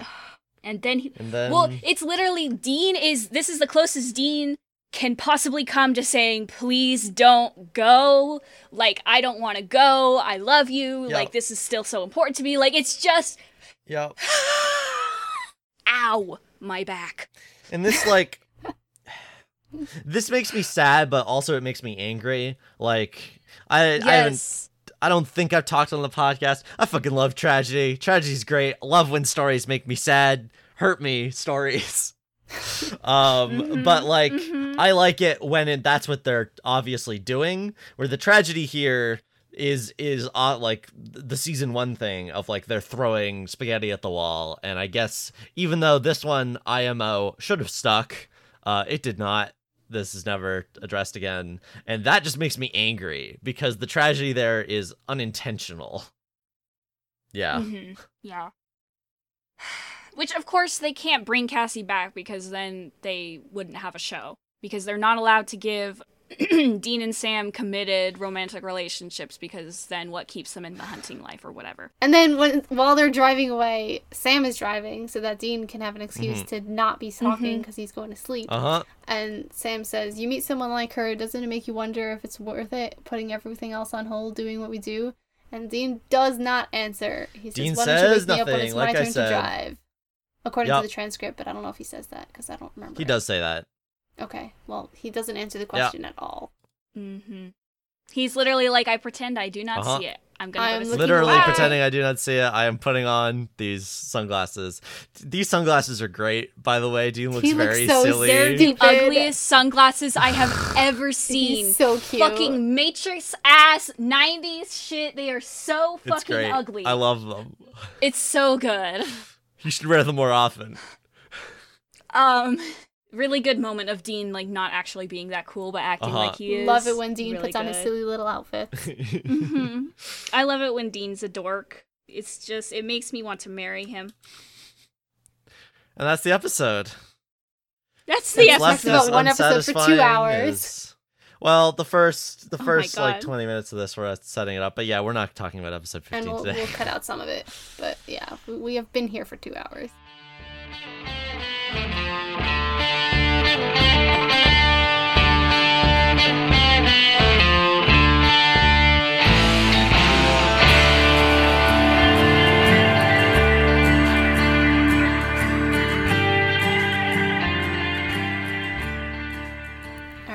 Episode 14, Nightmare, starts with a car pulling into a garage. We have a close-up on the license plate so you know that we're in Michigan. The car then locks itself, and I don't know what, like, the technical car terms. We've discussed how none of us know anything about cars, but, like, the exhaust gas builds up inside, which is, like, I don't know if that happens in modern cars, but you certainly were not supposed to do it in 2006, and so this man dies. And then flash, it was all Sam's dream. Yeah. Just need to say real quick, CO2 poisoning takes a lot longer to kill someone than it took to kill this guy, I'm pretty sure. Just wanted to throw that in for the record. Maybe it's just a really bad car. Super strong carbon dioxide. So Sam wakes up from this dream and, you know, he's had this vision just like he had in 1-9 Home and like he had before Jess died. And so he convinces Dean to go check it out in Michigan. He calls the cops on the way and they get the license plate and address or whatever. They get the information and Dean tells him that it's just a nightmare and Sam goes like, drive faster, with like this really serious expression that is extremely cute. The neighbor claims that it was a suicide and uses the phrase, you never know what's going on behind closed doors, which is going to be kind of important for the rest of the episode. And so they've arrived too late to help this guy. He's already dead. Dean's kind of worried about Sam. The boys disguise themselves as priests in order to go inside and interrogate the surviving family.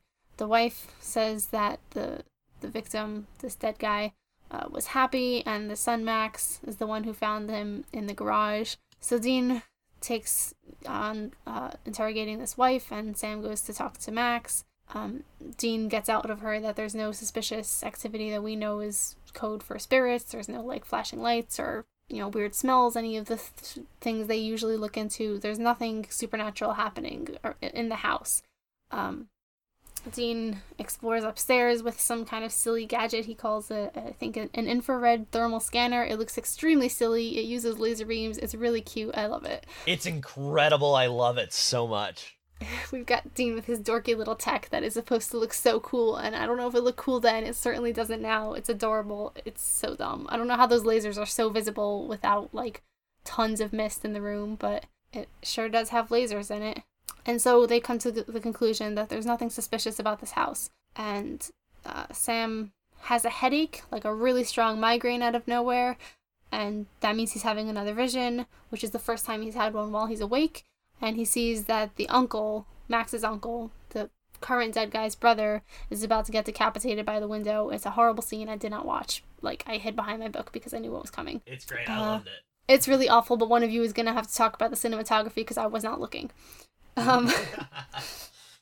Sam's worried about how his visions are now happening while he's awake and it's hurting him, and Dean's like, we see all kinds of weird things going on, and Sam says it's never been us.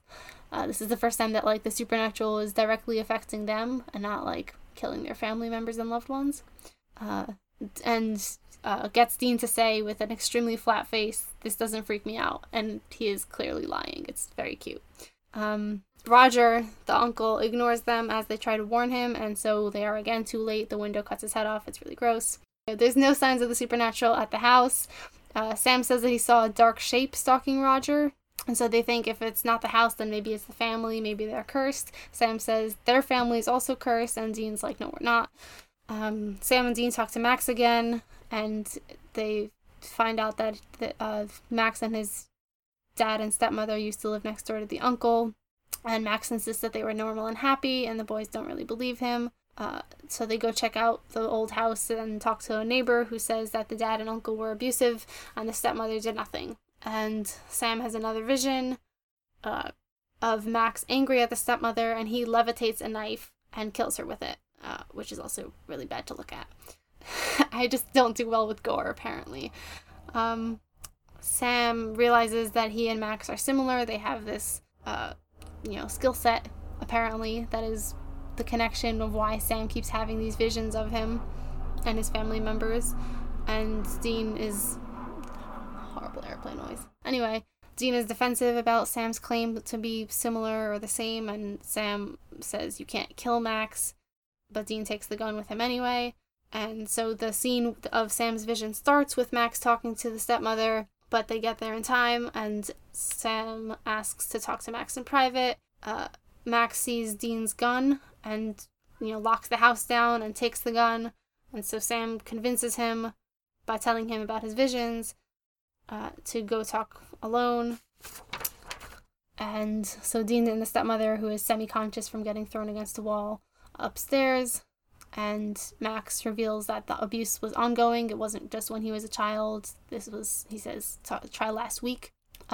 He considers his telekinesis a gift. He says he was no longer helpless. And Sam says, why didn't you just leave? Which is what Sam did, and we'll talk about that. But Max says they'd still be out there, and so it's not about leaving, it's about not being afraid, and he would always be afraid. So by killing them, he is supposed to be freeing himself of that fear. And Max says that his dad blames him for his mom's death because she burns up on the ceiling of his nursery. And Sam's like, oh my god, what the fuck? That's what happened to me. No way. And Sam says, you and I were chosen. And Max says, for what? And Sam doesn't know.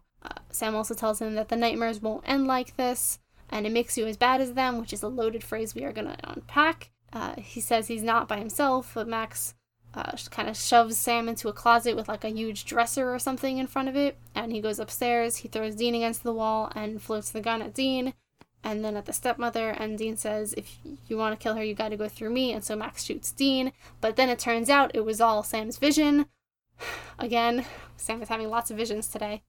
This is like his fourth one in a few hours, and because, fueled by this urge to save Dean, Sam telekinetically busts out of the closet. This is his first instance of doing superpowers other than his psychic visions. He manages to move the dresser with a burst of either speed or telekinesis, and he gets upstairs in time to stop Max from shooting Dean, and they have a conversation that we'll talk about, and then Max instead spins the gun midair and shoots himself. And then the stepmother tells the nameless cop, who is black, about, what happened in an extremely censored version, and Sam blames himself. They talk about John, and Sam suggests that the demon was after the kids, and tells Dean about moving the dresser, and Dean says with him around, nothing's going to happen to Sam, and they joke about going to Vegas to take advantage of his psychic powers. And then they drive off. So this episode was what also an episode a lot. This was. Yeah, we've decided at this point, there's no way this, if you're listening to the episode, we're not talking about episode 15 this week, much to my personal chagrin, but it's fine. Unless you want like a fucking 4-hour podcast, which I'm sure none of you do. Okay. I don't know. Should we start again from the beginning? Do we want like generalized impressions of this episode? Because a lot of the stuff I have to say about this episode is at the end. Yeah, I think we could go chronologically. I have notes in order. Okay. My pen started dying, apparently, because my handwriting is terrible, but I do have notes. My first note is that Sleepy Dean is extremely cute when Sam wakes him up because of his vision. It's true. Dean's always but cute. I have just little Sleepy Dean heart in my notes, so shout out to Sleepy Dean. Sam, in his priest costume, brushed his hair differently. Oh, I didn't notice that. Wyatt, I thought you were the one who paid attention to Sam's hair. He brushed it back. It was he really has cute. like an extremely styled hairstyle for his priest outfit. I'm now looking at the clip. I do really. It's very funny to me that they. I did notice this. I just Didn't forgot. I guess he sweeps his hair back. Them dressing up as priests is very funny. Yeah, I don't know. It's funny to me. Where did they? I guess you can buy vestments, but they're frequent producement of, that's not a word. The way they frequently produce costumes is very funny to me. Yeah, I like how Dean is the one who keeps giving the over the top priest speeches about pitching God to these mourners.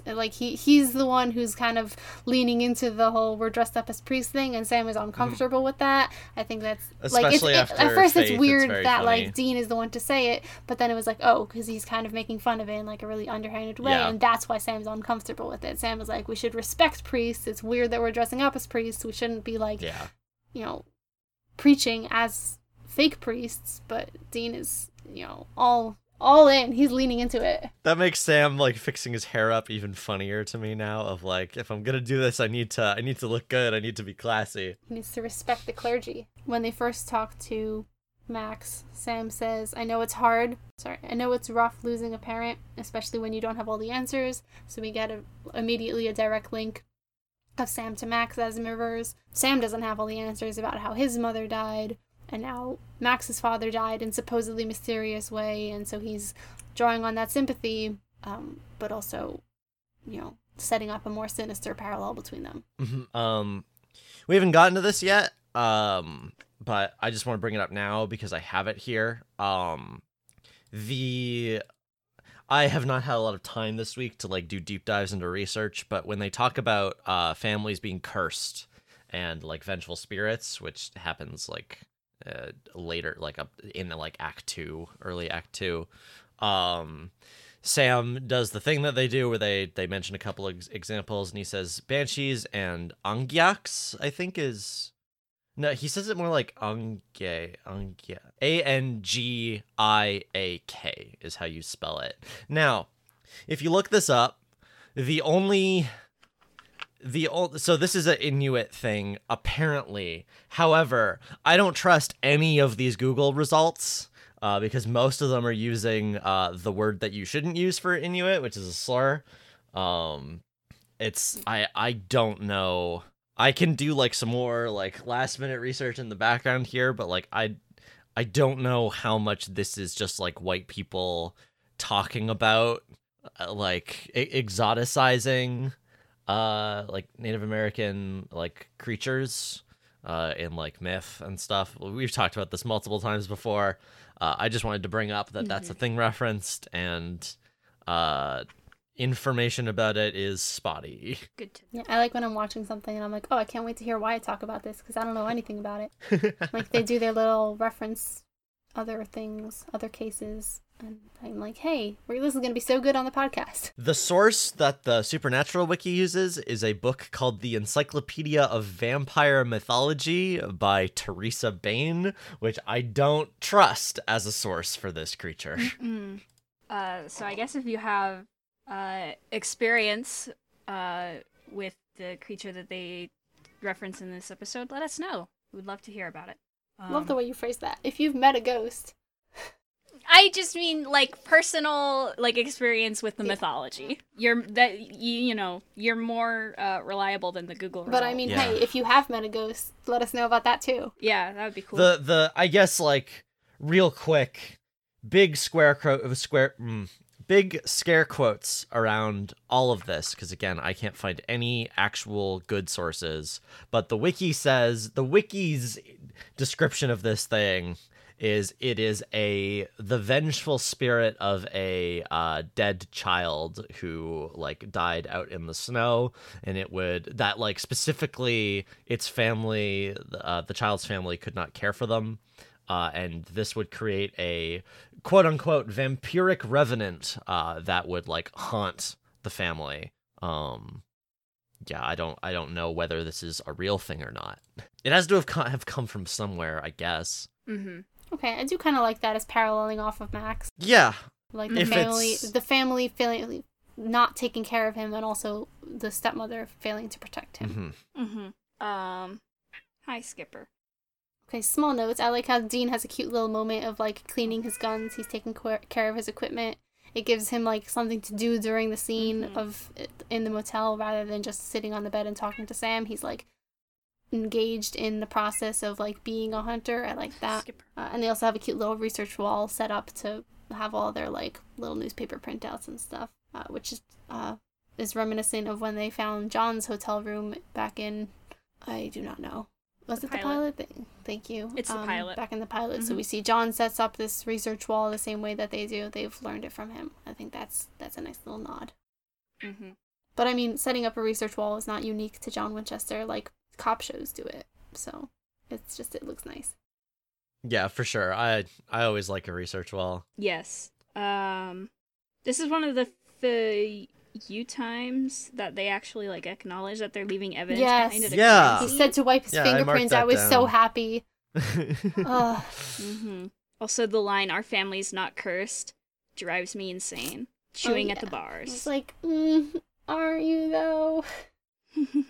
There's a cute bit where Dean kind of hides his concern for Sam as concern for the car, where he's like, if you're gonna puke, we'll pull over so that, to protect the upholstery. Yeah. We're he's looking out for Sam, he's taking care of him, he's making sure he's okay, but he's not gonna say, are you okay? He's like, come on, don't puke in my car. He is clearly worried about Sam in this. Yeah, I marked that down. Yeah, Dean is very concerned about Sam. I would go so far as to say he is panicked. He is just like low key panicking at all times about it, but he is not like showing it. We get Dean eating again at this wake, I guess, or like post funeral situation where he's like there multiple times. The bit where like he's gonna go, talk to. Oh, no, I think he's gonna go to the washroom. That's when he goes to like do the scanny thing. But like before he gets up, he like takes one of the little like hot dog thingies, little mini wieners, and like grins at the mom. Is like, thanks for the food, and it's cute. So, like, again, it's played for comedy. We've discussed this the first time we brought this up. But, like, it's played for comedy as, like, even when Dean is supposed to be in, like, this dignified role, he's, like, coming to comfort these mourners as a priest, and he still can't stop himself from stealing all of their, snacks. But, as we've discussed, there's sadder character reasons for that. I was watching ahead, and a few episodes from now it gets addressed, and it makes me very sad. Oh, is that something wicked? So, in like, a week or two. I can't wait to talk about that episode. I was kind of... Everyone say hi to Skipper. Hi, Skipper. Maybe this is because I psychoanalyze people as a habit just because of autism, and because I've spent a lot of time around children, and because I know how traumatized people act. But it seemed kind of strange to me that they did not see that Max was acting weird until, like, later. It's understandable to me because his dad just died. Like, people react in various ways when they're mourning, and, like, I can understand them not noticing something being off here because of that.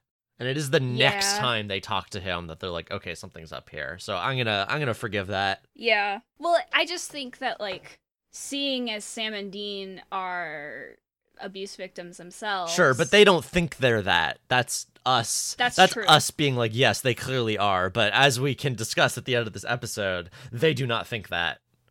So it makes we are definitely gonna get to that conversation. It makes particular sense that they have blinders on in that regard. That's true. Yeah, fair enough.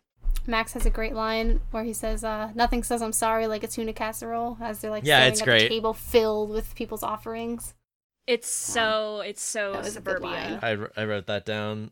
Before that, by the way, speaking of like their conspiracy board, the like weird lodge they're staying in this episode is so much. Yeah. There's like a fish on the wall. There's like a It's moose, like a very different deer tone head. than their usual motel, and I was like, why? And like, then I remember they're in like Texas or something. Yeah. So. And the like Dean just having all his weapons out and like cleaning them and maintaining them is also a good scene. He has so many weapons. I don't think it ever happens, but I feel like in this show we should have gotten one of those scenes where Dean has to take all of his weapons off, but he just keeps pulling more and more weapons out of less and less like possible places. I think we were robbed. Yeah, so I like that shot. You mentioned them. You mentioned like the tuna casserole line, which is like another bit of Americana next to like the apple pie stuff. Tuna casserole's classic, like suburban, like people coming over to your house, food to make. I've never had a tuna casserole in my life, which I think is funny. What? Oh, well, you're not American. Yeah. Me neither. It sounds disgusting. You're fools. Yeah. Shout out to my mom for making good tuna casseroles. I can imagine it being good. But anyway, before that, when they're talking about their family being cursed, I wrote down the exchange here. Both our families are cursed, says Sam. Dean says, our family isn't cursed. We just had our dark spots. Our dark spots are pretty dark. And Dean goes, you're dark, which he's is so great. lame. He's such a dork. Him. Literally the delivery so on that, like cute. that line, super corny, like in the script, but he delivers it great. Mm-hmm. Thank you, Jackson Jensen. Joyce's. Also, I guess prior to that, with Roger getting his head cut off by the window, unlike Emma, I thought that scene was hilarious. I guess it makes so I guess funny. it makes sense later on why it was so graphic, just because like it was Max using his psychic powers to like really bring it down with full force. But just like someone getting decapitated by a window like going down on them is extremely funny to me.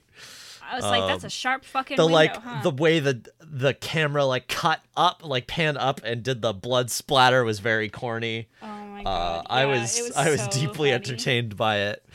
And also the fact that like I guess like the other thing, and it's at the time I was like, oh, that's really sad, but fuck Roger, so like it doesn't whatever.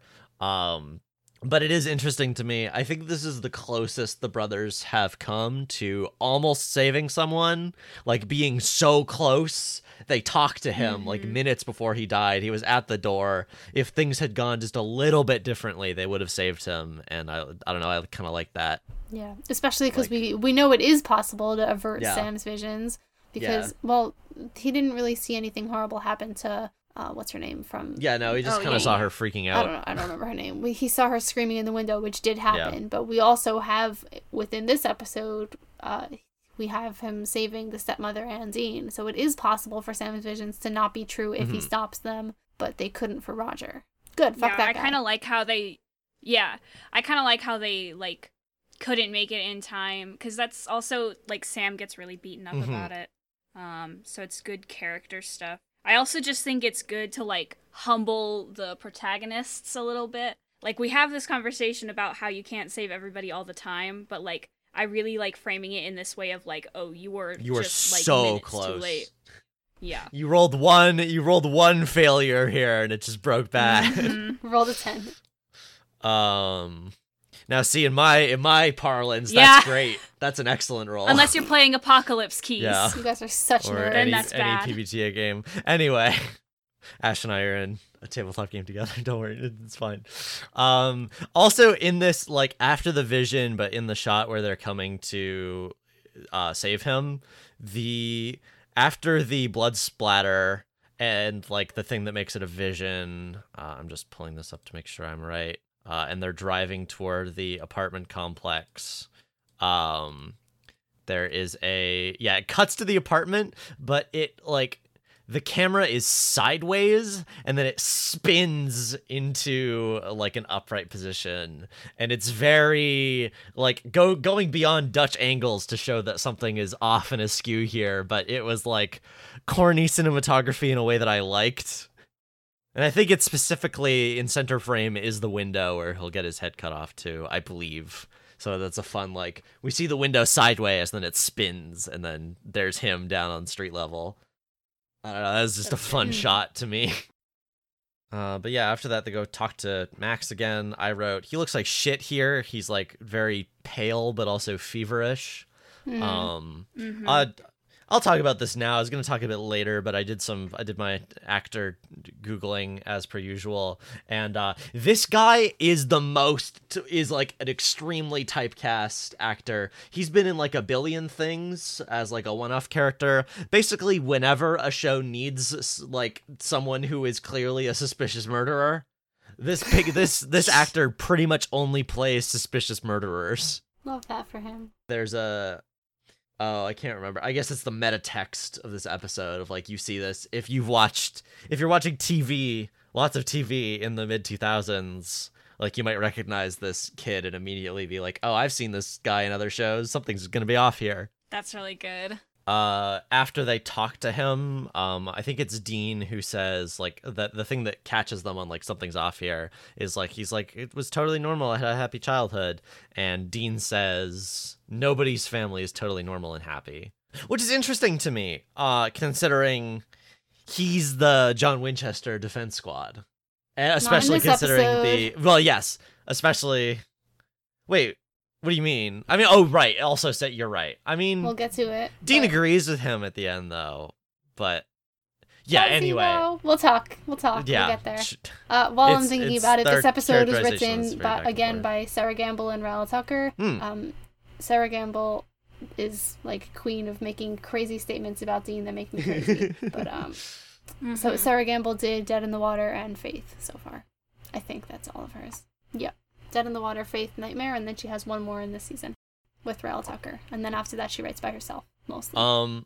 There's some framing here. I think it's the guy they're talking to, the neighbor, who says, yeah, I think his real mother died. And there's a thing about, I wrote that down. I wrote real mother down in quotations because that's such a, I don't know. It's like the show, I feel like, is implying here that if that hadn't happened to his like biological mother, none of this abuse would have happened, because it in part came out of the fact that like the dad blamed Max for what happened in some way, et cetera, which, like, we've talked about how the boys sort of eulogize their family life, or what their family life could have been if that hadn't happened, if their mom hadn't been killed. But we talked about how in that first episode, John is downstairs, like passed out, having like had some drinks, like on the couch, is not in bed with her, is not there to help her take care of the kids. There's like a thing here, and I don't know what the show is trying to say versus what the characters are trying to say, but I don't know. It felt off to me, or like I didn't like the framing here of like the I guess, like, first of all, biological essentialism of real mother, even if the fact that the stepmother is a piece of shit, like the idea of like, oh, his real mother, who he like barely knew, this happened when he was a baby, like he should have a stronger connection with her than he would with his stepmother. Well, we don't know how long the stepmother has been married to his dad. That's fair. I mean, she was around for enough of it that she should have stopped it, but we don't know how long it's been. It's just, it's very like fairy tale, wicked stepmother, like good biological mother, like dichotomy in terms of like the obsession with the nuclear family and like biological parents over like parental figures who come about in a different way. On the note of the stepmother, there's a good line where she says, "I'm sorry," while Max has the knife on her.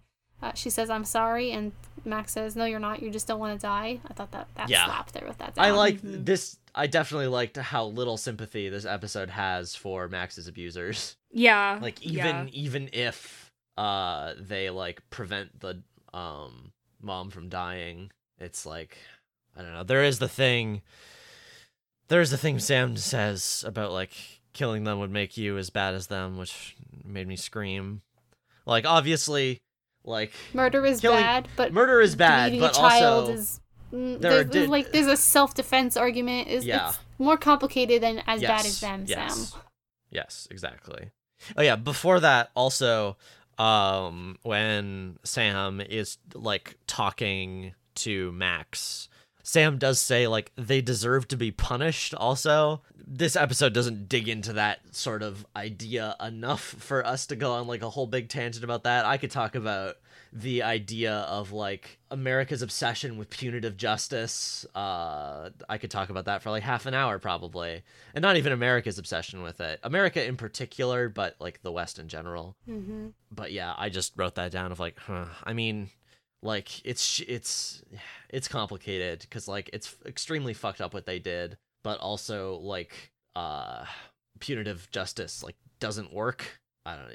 Yeah. Anyway, that's apparently what Sam thinks is that it makes sense as a monster hunter for that to be your ideology. We have kind of this nudge towards like hunters as self-appointed vigilantes, where monsters. Where this isn't really addressed in this episode because there isn't really a monster so much as Max, but where we've seen this idea of like monsters as inherently evil and therefore worthy of being punished. And like it is addressed kind of in that the conversation they have when they figure out that Max is psychically killing his family members is Dean says he's not different from anything else we've hunted. We got to end him.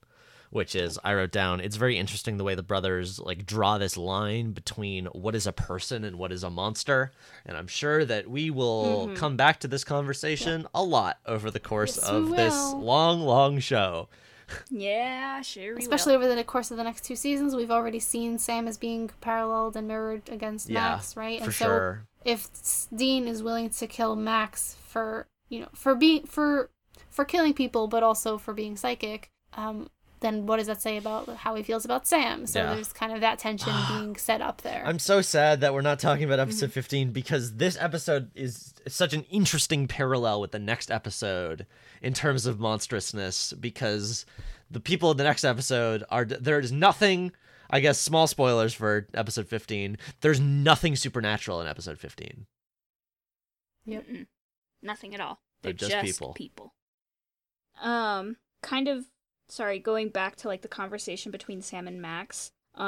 Sam asking why Max didn't just leave. In addition to being Yeah, just an absolutely yeah. shitty thing to say to an abuse Mhm. victim. But like, Sam is so clearly coming from the perspective of, this is how Yeah. I got out. Yeah. This is how I fixed it. Why can't you do the same thing?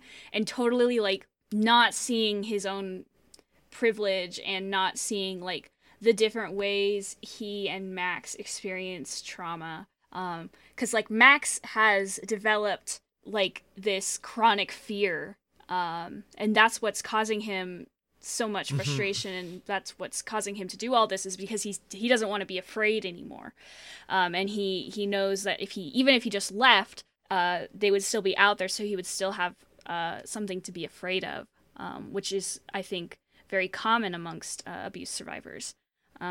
So like, I think Sam, it's very interesting that Sam is set up as such a mirror, and he practices so much empathy with Max, but then in this moment he can't compute how Max is still in this situation. It's really weird. Also, when Max is about to turn the gun on himself, when he looks at Sam and says, "I'm sorry," that's a lot. Yeah. So I guess very briefly before that, I was not expecting the plot to show up in this episode, and I got very excited this entire time. I was like, why did this happen now? Why did his psychic powers awake now? And learning that they both awoke at the same time, learning that I guess this is something we should probably talk learning about. that, please say nothing, you two who know the future. I'm just gonna go off for a second as a first-time viewer here. Learning that, like, Sam isn't necessarily a special boy, or isn't a special boy in like the isn't like the sole special boy, and that there's other people out there who this happened to, and this like awakening thing is something that at least happened to two people, presumably happened to more people on top of that, considering like Max dies at the end of this episode, and like is whatever was going on with him was not so special that, like, I don't know, whoever needed him, or like whoever caused this whole thing to happen, like has like contingency people, like say Sam, for example. But yeah, I was not expecting it. I was extremely like on the edge of my seat for the scene where they're talking to each other. Sam's absolute delight upon realizing that he isn't alone, and like he was already imprinting on this kid earlier. This was a great Sam episode in general. I like how he de-escalated the situation. I like how he, even if he says some stupid shit, I still like how he like empathized with this kid, and like, yeah, learning that he's not alone, learning, like, genuinely being like, we can be together in this, like, we can help each other. My brother and I are trying to get revenge on this thing that killed our mom. We can help you, you can help us, we can be a team now. He's basically like ready to adopt this kid. Yeah, he's like, And then it cool, all- third brother, yeah, get in the car. Yeah, and then it all falls apart, because of course it does, because it's a Monster of the Week show, and you know when characters are like introduced, just like Cassie, I guess. Know when characters are introduced who like could be like other primary characters in the show, if things went a different way, they can't do that. It has to break bad somehow, which gives this entire episode, the entire back half of this episode, this like like a slow increase of tension and a like tragedy that you know will happen, which leads up to the suicide, which is. Yeah, you mentioned his "I'm sorry." I think that line like sends me into a tailspin. I think like there's a "I'm sorry you couldn't save me. I'm sorry I'm about to do this. I'm sorry you have to see this. I'm sorry you're gonna be alone again." Yeah. And What do we possibly think he's about sorry for killing this? people, but I don't want to think that he's sorry for killing his. Because abusers. there's a bit after this, after like during the denouement, when Dean says that Max was too far gone, maybe if we've gotten there 20 years earlier, which gives the impression, and I don't know if this is Dean's impression or if this is the show's, if this is like what the Word of God is trying to say about this whole situation, but there is the the show gives the impression, at the very least through Dean, that Max was doomed. That, like, there was an inevitability about this, which I hate. I hate that. It drives me nuts. Well, I think the show tries to explore this idea of, does the thing that makes Max and Sam special, does that inherently doom them to become a certain thing? And the show definitely plays with that and definitely explores that. We're gonna see that question a lot. I think, Of like, is there any way out of this? Outside of the lore, the, like, positioning of this, like, abused kid, like, being unsavable in that way, I guess is more what I'm talking about, compared, like, if you completely ignore the psychic stuff and, like, pretend this kid has just been murdering his family members the normal way, because of this, because of what's been done to him. Just that idea of, like, there's nothing we could have done. This was, like, going to happen. This, I don't know. it's weird, right? Because they also view the fact that Max killing his abusers is, like, an inherently evil thing to do, when, depending on your point of view, it can be completely justified. And this is considered, like, what they deserve. So I guess that also is something that, like, changes how the show frames it and how Dean frames it. Because, like, the fact that the show sees murdering human beings as, like, the ultimate sin, and that's what makes the monsters worthy of killing, and not, like... I guess this is the thing. Unless I guess that that other human being is also a murderer, because I don't think the show is condemning Martin, like, in last... Oh, that's true. No, and that's also probably a writer difference, for too. sure. But, like, I think it is... You can draw the line here between the fact that, like, none of these people killed anyone. They just abused a child for, like, That's 20 true. years or however old Max is. Max is, He's like, 22. They're the college same age. he's 22. He's the same age as Sam. He's, Right, yeah, because it happened at the same time. Right. He looks he looks younger than Sam. He does. That's like, does. he's small. Yeah. He's, like, shrinking in on himself all the time, too. Yeah. Also, Sam is ginormous. He's very Yes, tall. Sam's a big boy. Sam is ginormous. But yeah, I think, like, it's weird, and this is probably a conversation we'll have a lot, but, like, even when it's, like, when the monsters aren't actually killing people, it's still, like, this really weird moral quandary, because Dean sees monsters as worthy of killing because they're monsters, but then, like, when they look at humans doing the things that monsters do, they have this, like, strange moral quandary, which we see in the next episode. Which is, like, gone. Of, like, how far gone does a human have to be to become a monster? But then we also see monsters who aren't actually hurting anybody, who are, you know, finding ways around their nature, because they don't want to hurt people, and Dean still feels the impulse to kill them. It's very Scorpion and it's Frog. something that the show... Like, Dean thinks that humans are the frog Yeah. and can never be the scorpion, and monsters are always the scorpion. Yeah, he has this very binary view of the hunting world, and the show sometimes addresses this, but never in a way that comes to any conclusions, because that would point too hard at Dean's morality. I say Dean specifically because Sam is the one who always injects the nuance, usually. Dean is the one who's shoot first, ask questions later. So, like, the show juggles it a little bit and never really points at anything, which ends up being, like, really frustrating. But it just doesn't Like, it want asks to... the question, but if it gave an answer, it would have to, like, reform the entire hunting lifestyle, and that's not what they want the show to do. Yeah, and it would have to take into account the fact that the boys are not good people. Yeah. It's Doctor Who does a similar thing, where, like, you make the character do things because it's exciting and part of the genre, but then you have to, like, actually, you don't want to come to terms with the moral fallout of that. Which is how you end up with 15 years of a show about two white men going around shooting anybody they want.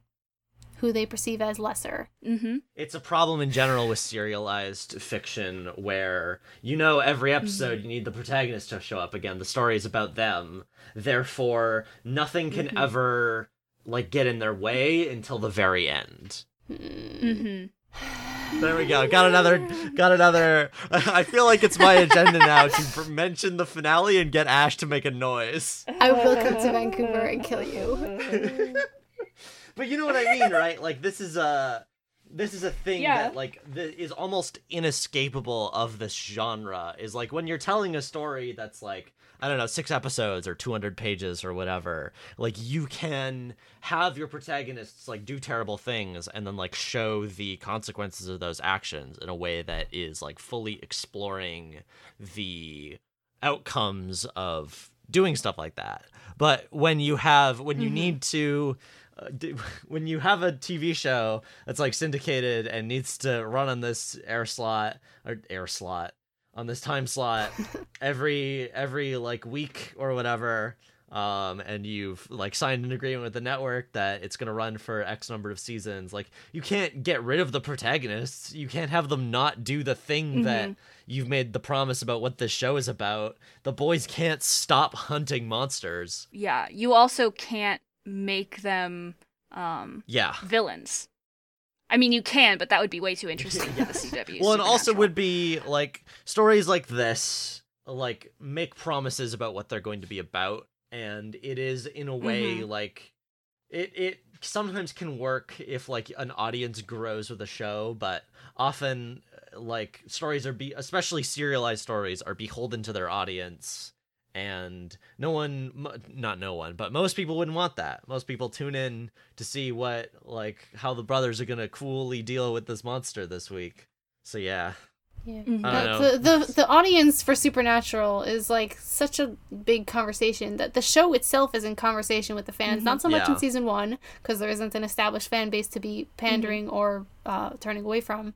But as the show progresses, the show is very much in conversation with particular groups of the fan base, which again we'll talk about Destiel and network reactions as we go along. But the fact that the people in charge of the show, the powers that be, are aware of who watches their show and have a specific idea of who they want to watch their show, and then we get I can't get into this without going into a tangent about spoilers, but specific characters and episodes and subplots are specifically lampooning fan culture and not in very complimentary ways. Yeah, let's say. Literally, it's so interesting because not to be super in this, but someone who was in the Sherlock and Doctor Who and Supernatural fandoms at about the same time, when all of these fandom mocking things all happened at about the same time. Stephen Moffat was responsible for both Doctor Who and Sherlock. But the fact that this happened in all three at about the same time, 2012 to 2014, really says something about how genre showrunners see not only the fandom, but especially women in fandom, neurodivergence in fandom, and also just how they feel they can abuse the people who are giving them all of this money and attention and fame. It was such a weird time to be in fandom where showrunners were aware of the fandom, actively making fun of you, had the guts to make fun of you, and then the fact that we came back. We're here. Fuck you. Yeah. I mean, the fact that Sherlock, not to expose myself as having watched Sherlock, but I did in fact watch Sherlock, and the fact that they put a line in there, who'd be a fan of Sherlock Holmes? They hated the fans so much. They're you watch our television show, you like so our content, weird. Fuck you.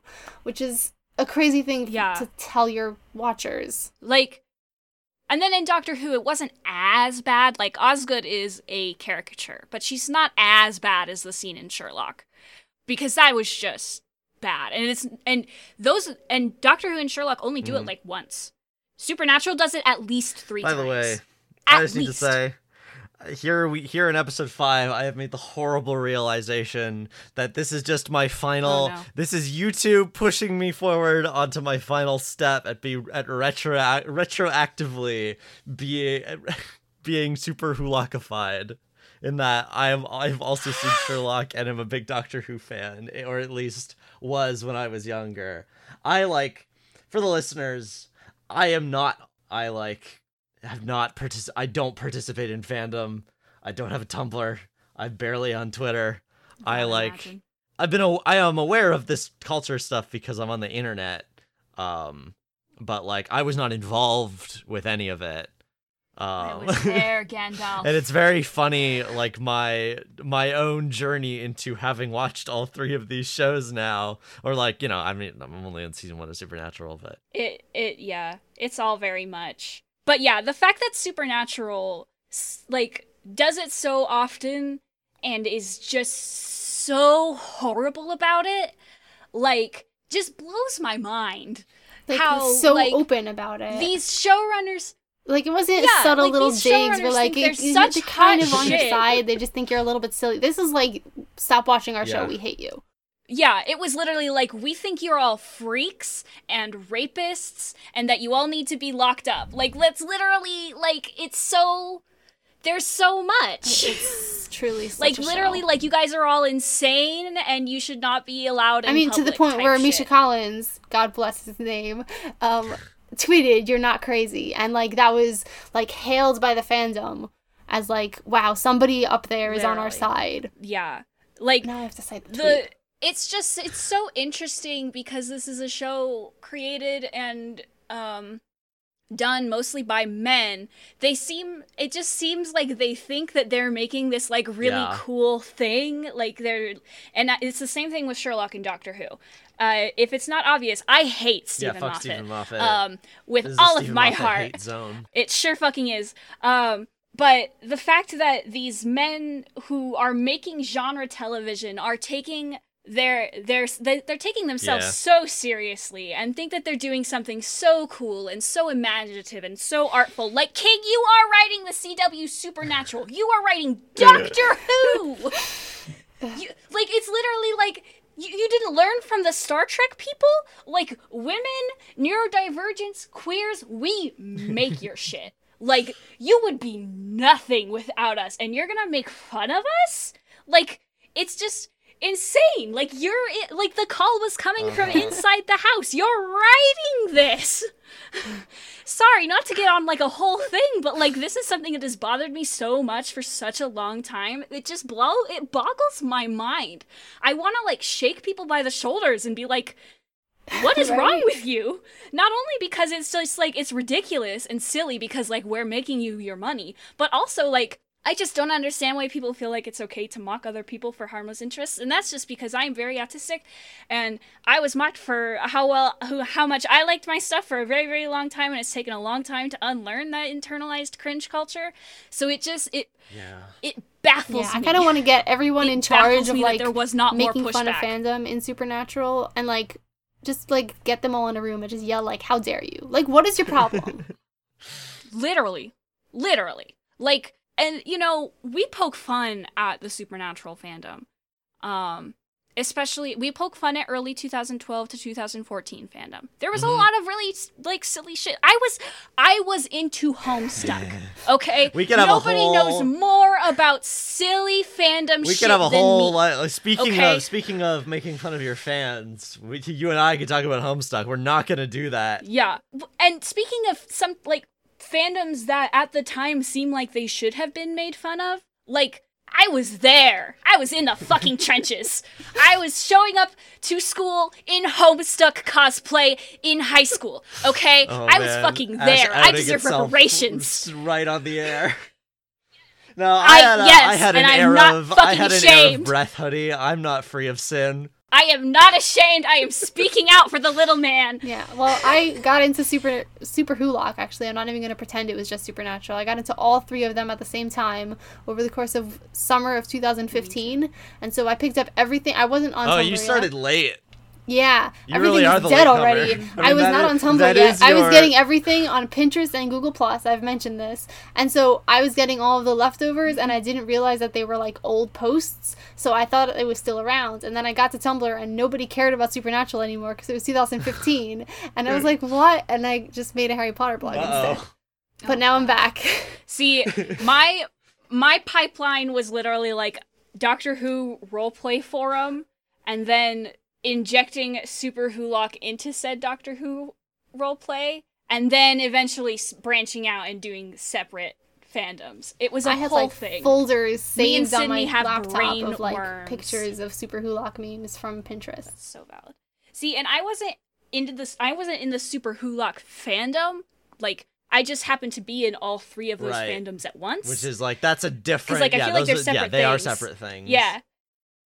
Because I remember Super Wholock was like the fandom where like they all, and Marvel sometimes, Homestuck sometimes, it expanded and contracted depending Yeah, on like Yeah, Rise like of the all Brave Single categories, it is reductive. Yeah. They all like existed within the same universe. Like that was part of the enjoyment factor of Super Wholock is like, what if this all happened in the same universe? And they all like interacted. Oh my god. It was Oh my god. Mm. No, I Did just you made the not know this? realization. No. You no, didn't no, realize no, that no. they were I like just made meat. No, I just made a specific realization that out there somewhere there are probably multiple Homestuck crossover fics with Supernatural, and I don't know how I feel about Yeah, bitch. that. If Let me you're go to- writing I'm that, already if you're opening the writing that, tab, like, Ash. good on you, I guess, but also that fusion is baffling to me in terms of what that would look like. okay. You know, the very brief when I was super hyper fixated on Homestuck as like a 12-year-old, when I was role playing Doctor Who with you don't know by I'm gonna Emma, have you to know. bleep this name so many times.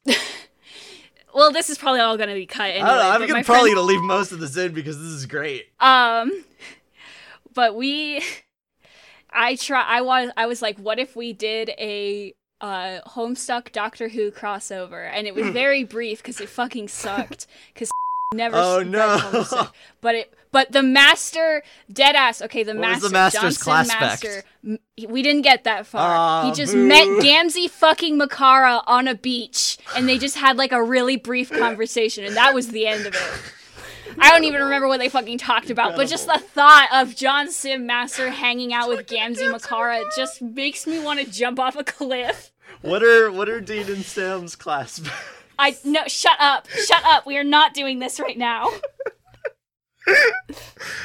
Okay. I would have to reread the wiki and I'm not fucking doing that. before we put like the kibosh on this whole tangent, how many Homestuck Supernatural crossover fics are there at AO3? I need to know. It's 99. 99 Supernatural Homestuck. This Assuming one's got 79. they're Kamaiga properly slash tagged as Sans Undertale. crossover for Gah! Supernatural and Homestuck. Oh, 99. Oh my god. 99. No, I'm Some of them have dying crossovers here. with other stuff too. It's Supernatural, Homestuck, and potentially others. There's one right here that's Homestuck, Supernatural, Doctor Who, The Avengers, and Sherlock, exactly as we were talking about. And it was Great. posted in Dean Winchester 2016. past Komaeda Nagito slash Sans Undertale. Hatsune Miku! Weasley Alright, we're from done here. The Onceler? The purple guy from Five Nights at Freddy's? Alistor from Hazbin Hotel? Fingers in his ass Sunday? Okay, I just need you to hear the list of things that are tagged as fandoms for this story. Marvel Cinematic Universe, the Avengers Marvel movies, the Avengers Marvel all media types, Thor movies, Harry Potter J.K. Rowling, Good Omens Neil Gaiman Terry Pratchett, Supernatural, Hetalia X's Powers, Homestuck, Welcome to Night Vale, Doctor Who 2005, This Norse is- religion and lore, Slavic mythology and folklore, Abrahamic religions, Wicked all media This types. is like the Super Smash Brothers of early to mid 2010s Tumblr Baba Yaga? fandom culture. Baba Yaga? Why is Baba Yaga in this? I feel like that Beyonce gif every time you say something new.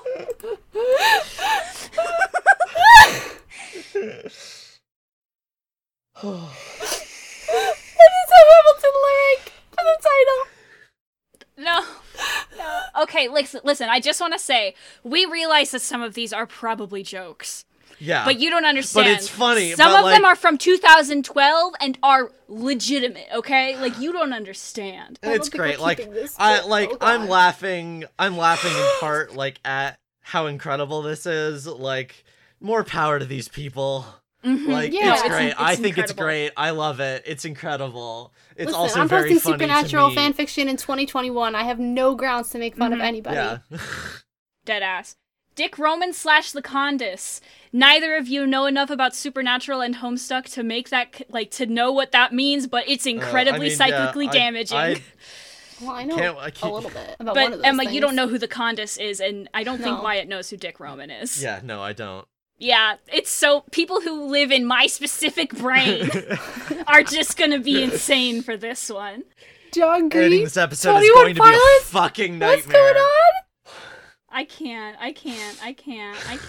This is so incredible. Actually, I'm gonna go. Okay. Oh my god! Wait! Look at the list of fandoms in this is like very long. I actually The can't read Queen this. I'm not / going to. Misha Collins? Huh? Wait, like the Queen of Britain? Naruto / Sharpay? What? What? Yeah, Queen Elizabeth II. Truly, joke. the It's a most joke, list, but- the most list of Sorry. characters. It's still utterly unhinged, joke or not. Okay. So, Next time on Word of God. We're oh my god, this one's from 2013. Help! Alex just came down like he's screaming down here.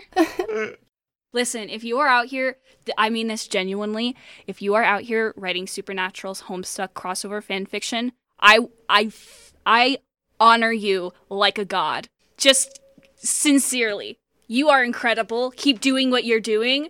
I love you. Drink some water. all right. I'm forcibly shoving this train back on the tracks. Before we finish here, we need to fucking talk about the way the brothers talk about John Winchester at the end of this episode. Oh yeah, that's right. We gotta talk about John Winchester again. There's nothing else. There's we talked almost about. done. I There's talked about one more thing before that. Actually, I have All right, okay. something. Okay. I mean, like, just to bring things back around, just to bring the energy down slightly. Yeah, I was like, I like this episode in general. I still don't completely know what to think about because I think it could be worse, but I'm still kind of pissed off at, like, the ableism of, like, this traumatized kid, like, the only way out. The way it's framed is the only way out for him was either to, like, have killed all his family or to kill himself, or, like, Yeah. to have killed himself here, and it sucks, and I wish Max deserved better, and it makes me very sad. Mm-hmm. That's it. His story also deserved more nuance, Yeah. but it's 2006, so what can we really expect? Yeah. Sorry, Miss Gamble. It's a good episode, but You know, not everything is a winner. The one thing I have before we get to talking about John is we've talked about Sam and the word freak. Freak shows up a couple times this episode. Mostly at the end, or most notably at the end, where Sam says that Sam tells him about moving the dresser, and Dean hands him a spoon like, bend this, and Sam says, I can't just turn it on and off, Dean. Yeah, it's very cute of Dean, and Sam great. gets kind of annoyed, and Dean says, well, how'd you do it? And Sam says, I don't know, I can't control it. I saw you die, and it just came out of me like a punch, like a freak adrenaline thing. So the word freak in like slightly different context, but still like applying to Sam. And speaking of different contexts, Sam saying, tell me this doesn't freak you out.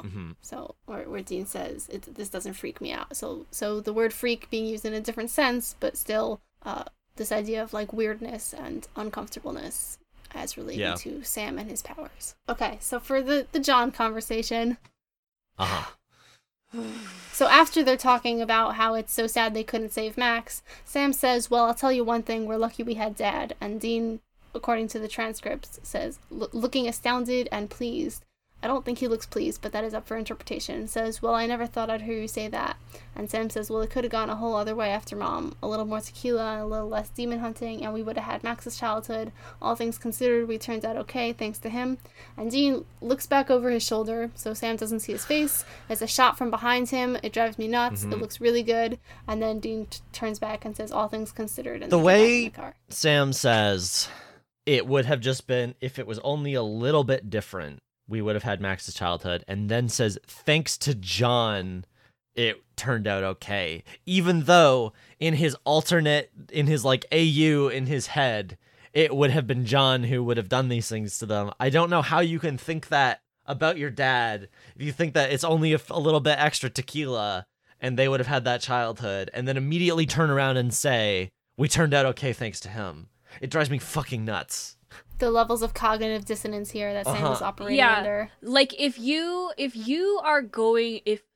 ever find yourself in the situation where you think, well, it could have been worse, It then was probably I have pretty something bad. to tell you. Yeah. Yeah, it was probably pretty bad, and don't ever fucking compare your own, like, just because your parent didn't, like, physically abuse you, just because, like, they only made you cry a couple of times as a teenager or whatever, like, don't compare that shit. Just don't. If it's all bad. And you deserve to feel, like, vindicated for it. And they deserve to be pissed off at John for ruining their fucking lives, even if he didn't, like, regularly hurt them. Yeah. Yeah, if the thought crosses your mind that, like, this could have been me, something's rotten in the state of Denmark. Yeah, like, if there's, like, one, you know, happy accident that prevented you from having a, like, serious traumatic incident happen in your childhood, like, coming from somebody who has had that thought multiple times. Like, this is Ash oversharing hour.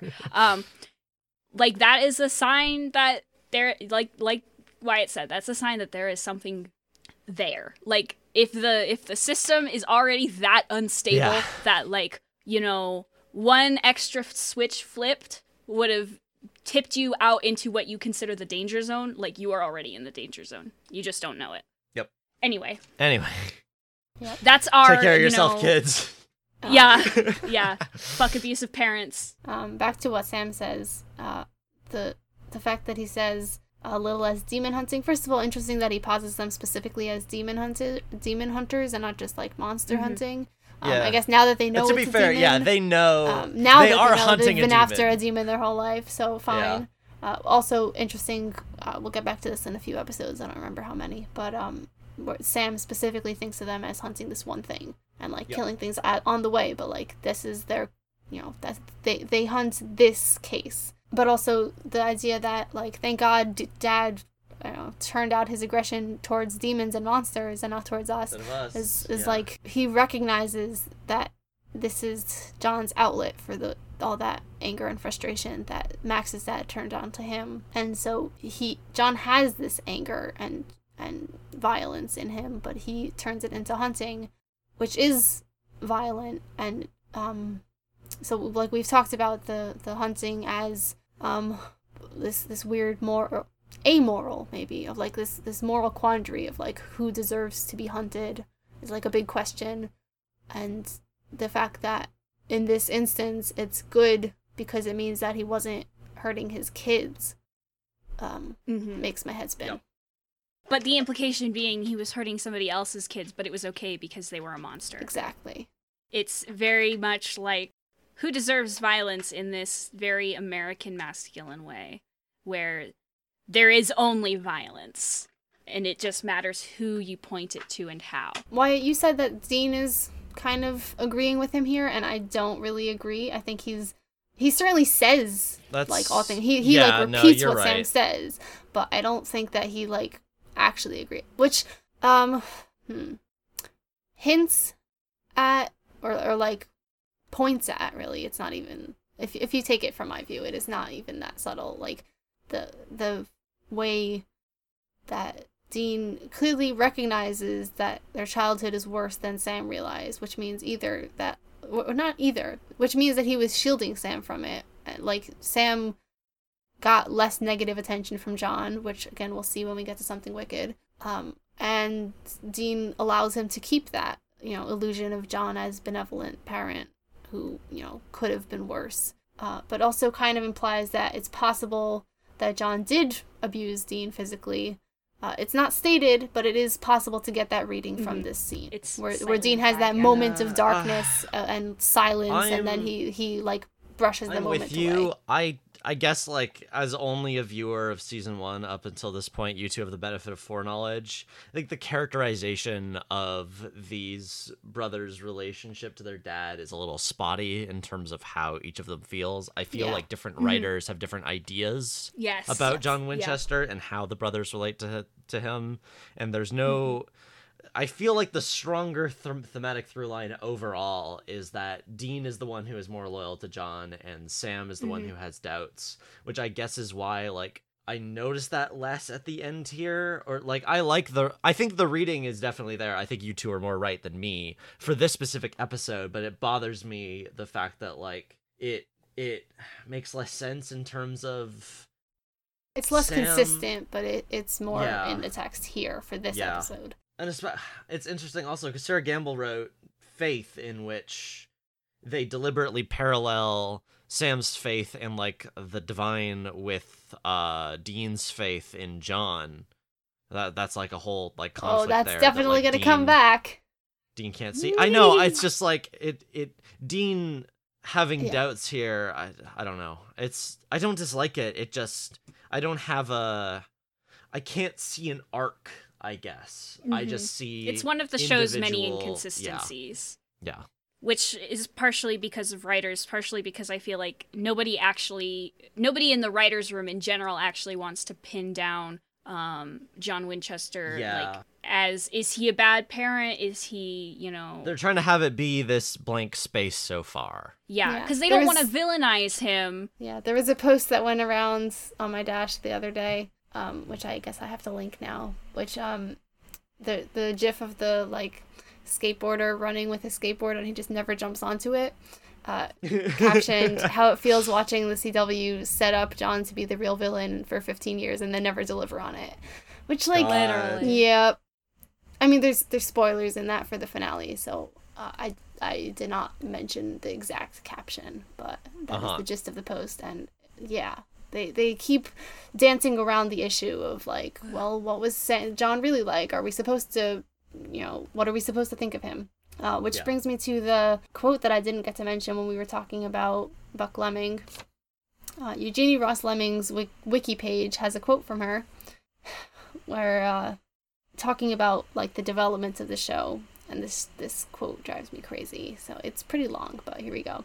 The show is so idiosyncratic, it's kind of like whimsical. Sometimes someone will come in and say, well, I know we're doing this, and this, but what if we just tweaked it a little and did this instead? What are the implications of that? And sometimes that takes you on a whole different path, and we're always thinking so far ahead. Each season lays the groundwork for the one that's going to follow, so you're always going to think like that. Andrew, meaning Andrew Dabb, who's going to come up later, might have a game plan in his head. This is sort of where I want to go. This is where I want to lay it out. But then someone else will say, but yeah, if we do that, we'll lose such and such. So it's a very vigorous and flexible conversation that we have probably on a weekly basis on maybe how to change things. I suspect it's not as organized and as linear as a lot of serialized shows are. It's a little more inspired, and somewhere you'll just go with an inspirational thing, and then you're on that train. Whew, that was long. So just, like, admitting that behind the scenes is a train wreck. Like, nobody knows what they're doing in advance, which very Star Wars sequels, honestly. Like, the idea that, like, you have an idea of where it's going, but then it gets passed off to the next person on a weekly basis. Say what you will about Stephen Moffat, which obviously we will. And have. But at the very least, like, at least Doctor Who has, like, consistent showrunners that kind of control the main narrative, whereas Supernatural is like, it's like improv the whole time. Like, you've got a goal for the season, and how you get there is anybody's fucking guess. It's insanity. Which, like, yeah, I mean, for Doctor Who, you have in New Who, I'm not talking about Classic Who right now, you have 3 showrunners, and they've contradicted each other in, like, extremely spiteful and petty and funny ways. But with Supernatural, you have several eras. So the Kripke era is seasons 1 through 5, and then Sarah Gamble did 6 and 7. Carver, I think, did 8 through maybe 11, and then Andrew Dabb picked it up for the last few seasons.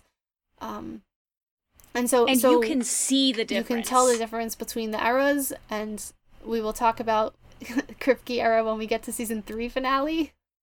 But oh my god, the speech I'm going to unload when we get to the season 3 finale, oh boy. But in the meantime, the idea that, like, the inconsistencies are because there was not a clear vision, and as we get past Kripke era, where there was more or less a clear vision, it just gets worse. There's like, the continuity is a nightmare. The continuity is a nightmare. The scaling gets the power creep, to use a Magic the Gathering term. Like, the escalation. It just gets more and more. Yeah, the escalation. There was a post that I sent to the more Discord about how ridiculous. Like, it just keeps getting bigger. The stakes have to keep getting higher in order for this show Dragon Ball to Z. continue. Yeah, Mm-hmm. I'm gonna link that. Post And as it well. it gets to the point of like ridiculousness.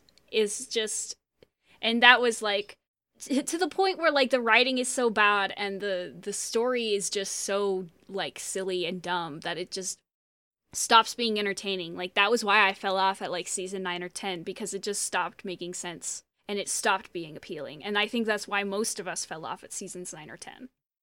I just need to go off briefly. I don't necessarily think you need a showrunner to like make a good story. Like, I think like great stuff can come out of like people collaborating over a story and like getting together and agreeing on the way things go and sharing ideas and talking about it in the way that this writer talks about this. However, you can't do that while you're going. You got to do that first and then come to an agreement and then write the episodes, which is a different thing, which is not what these people are doing. I just want to say, like, there's nuance there of like, it's not necessarily that you need someone like being the one in charge of the whole thing to like tell a good story, but you do need to have actually come to an agreement. Yeah. Like in Endgame, after it came out and the writers and like directors or producers couldn't agree on whether Steve created a new timeline. Right. I just Okay. Basic communication fine. here, people. That is Yeah. all I'm asking. Final thing. I like the way this episode does the usual thing that it does with Dean, but I really liked it. And actually, no, that's not true. It's a little bit. It isn't, because when they're back in the hotel room, Sam says, "Aren't you worried, man? Aren't you worried I could turn to Max or something?" And Dean says, "Nope, no way. You know why?" And Sam says, "No, why?" And Dean says, "You got one advantage Max didn't have. Dad? Because Dad's not here, Dean. No, me. As long as I'm around, nothing bad is going to happen to you." And here the transcript says, like, Sam does puppy dog look. Yeah, and smiles, and it's really sweet. It's that thing like we talked about before about like Sam and Dean don't tell each other I love you, but they do like subtextually, like during like when they say things like this to each other. It's very sweet, and I like it a lot. He's so good. He's just and then of taking care course his little brother. Yeah, and then he does the Dean thing, and it's great. I so thought like, ooh, next episode is gonna like lead into something here when Dean says, "Now then, I know what we need to do about your premonitions. I know where we have to go." And he says this seriously, and like it's treated like a serious thing, and I was interested. And then immediately he says Vegas, and then grins, and then like this incredible musical sting plays. And Sam gets mad at him, and Dean's like, "We clean up at the crafts tables," and then the episode ends, and it's very cute. He's so good. I thought we were gonna like get new characters introduced or like follow a plot line. I was like, what is he talking about here? I don't remember this part. And then it was a joke because he's trying to cheer him up. Yeah. So cute. Yeah, I think, like, also the joke, but then once Sam turns away and heads to the car just before Dean closes the motel door, like, he has this look on his face of just, like, horror and terror. Like, really? I don't remember it being as bad as that.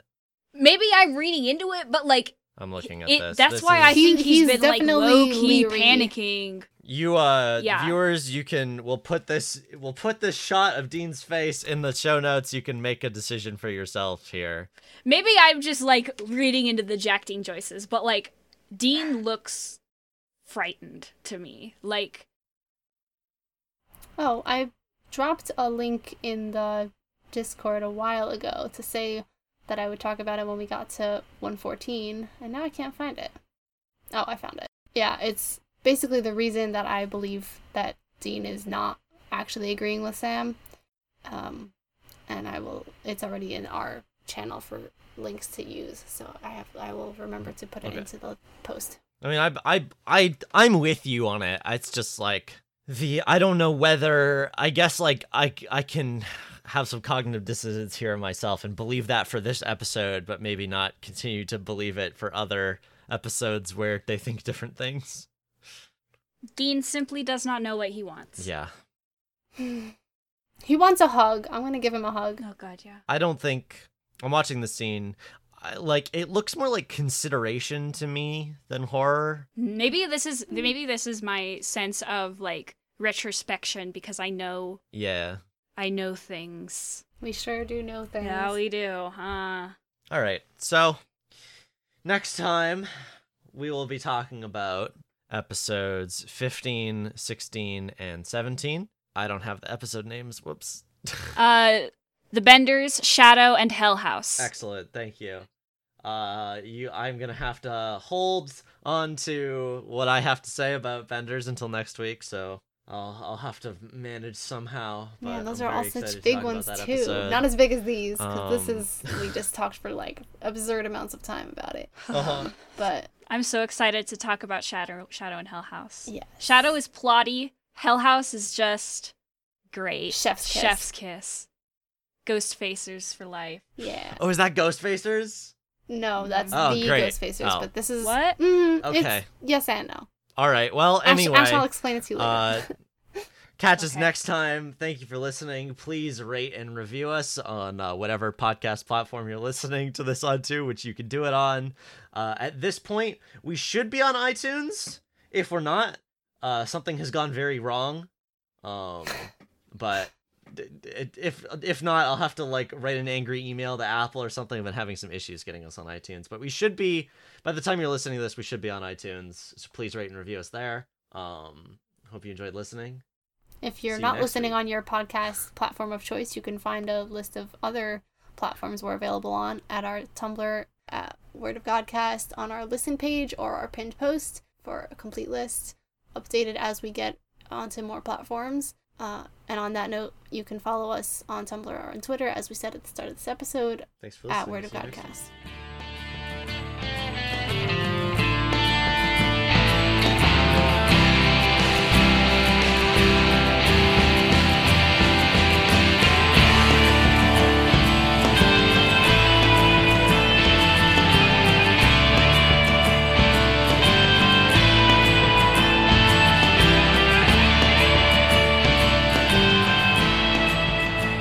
The music used on Word of Godcast is The Last Ones by Jazar on freemusicarchive.org, licensed under an Attribution Share Alike 3.0 international license.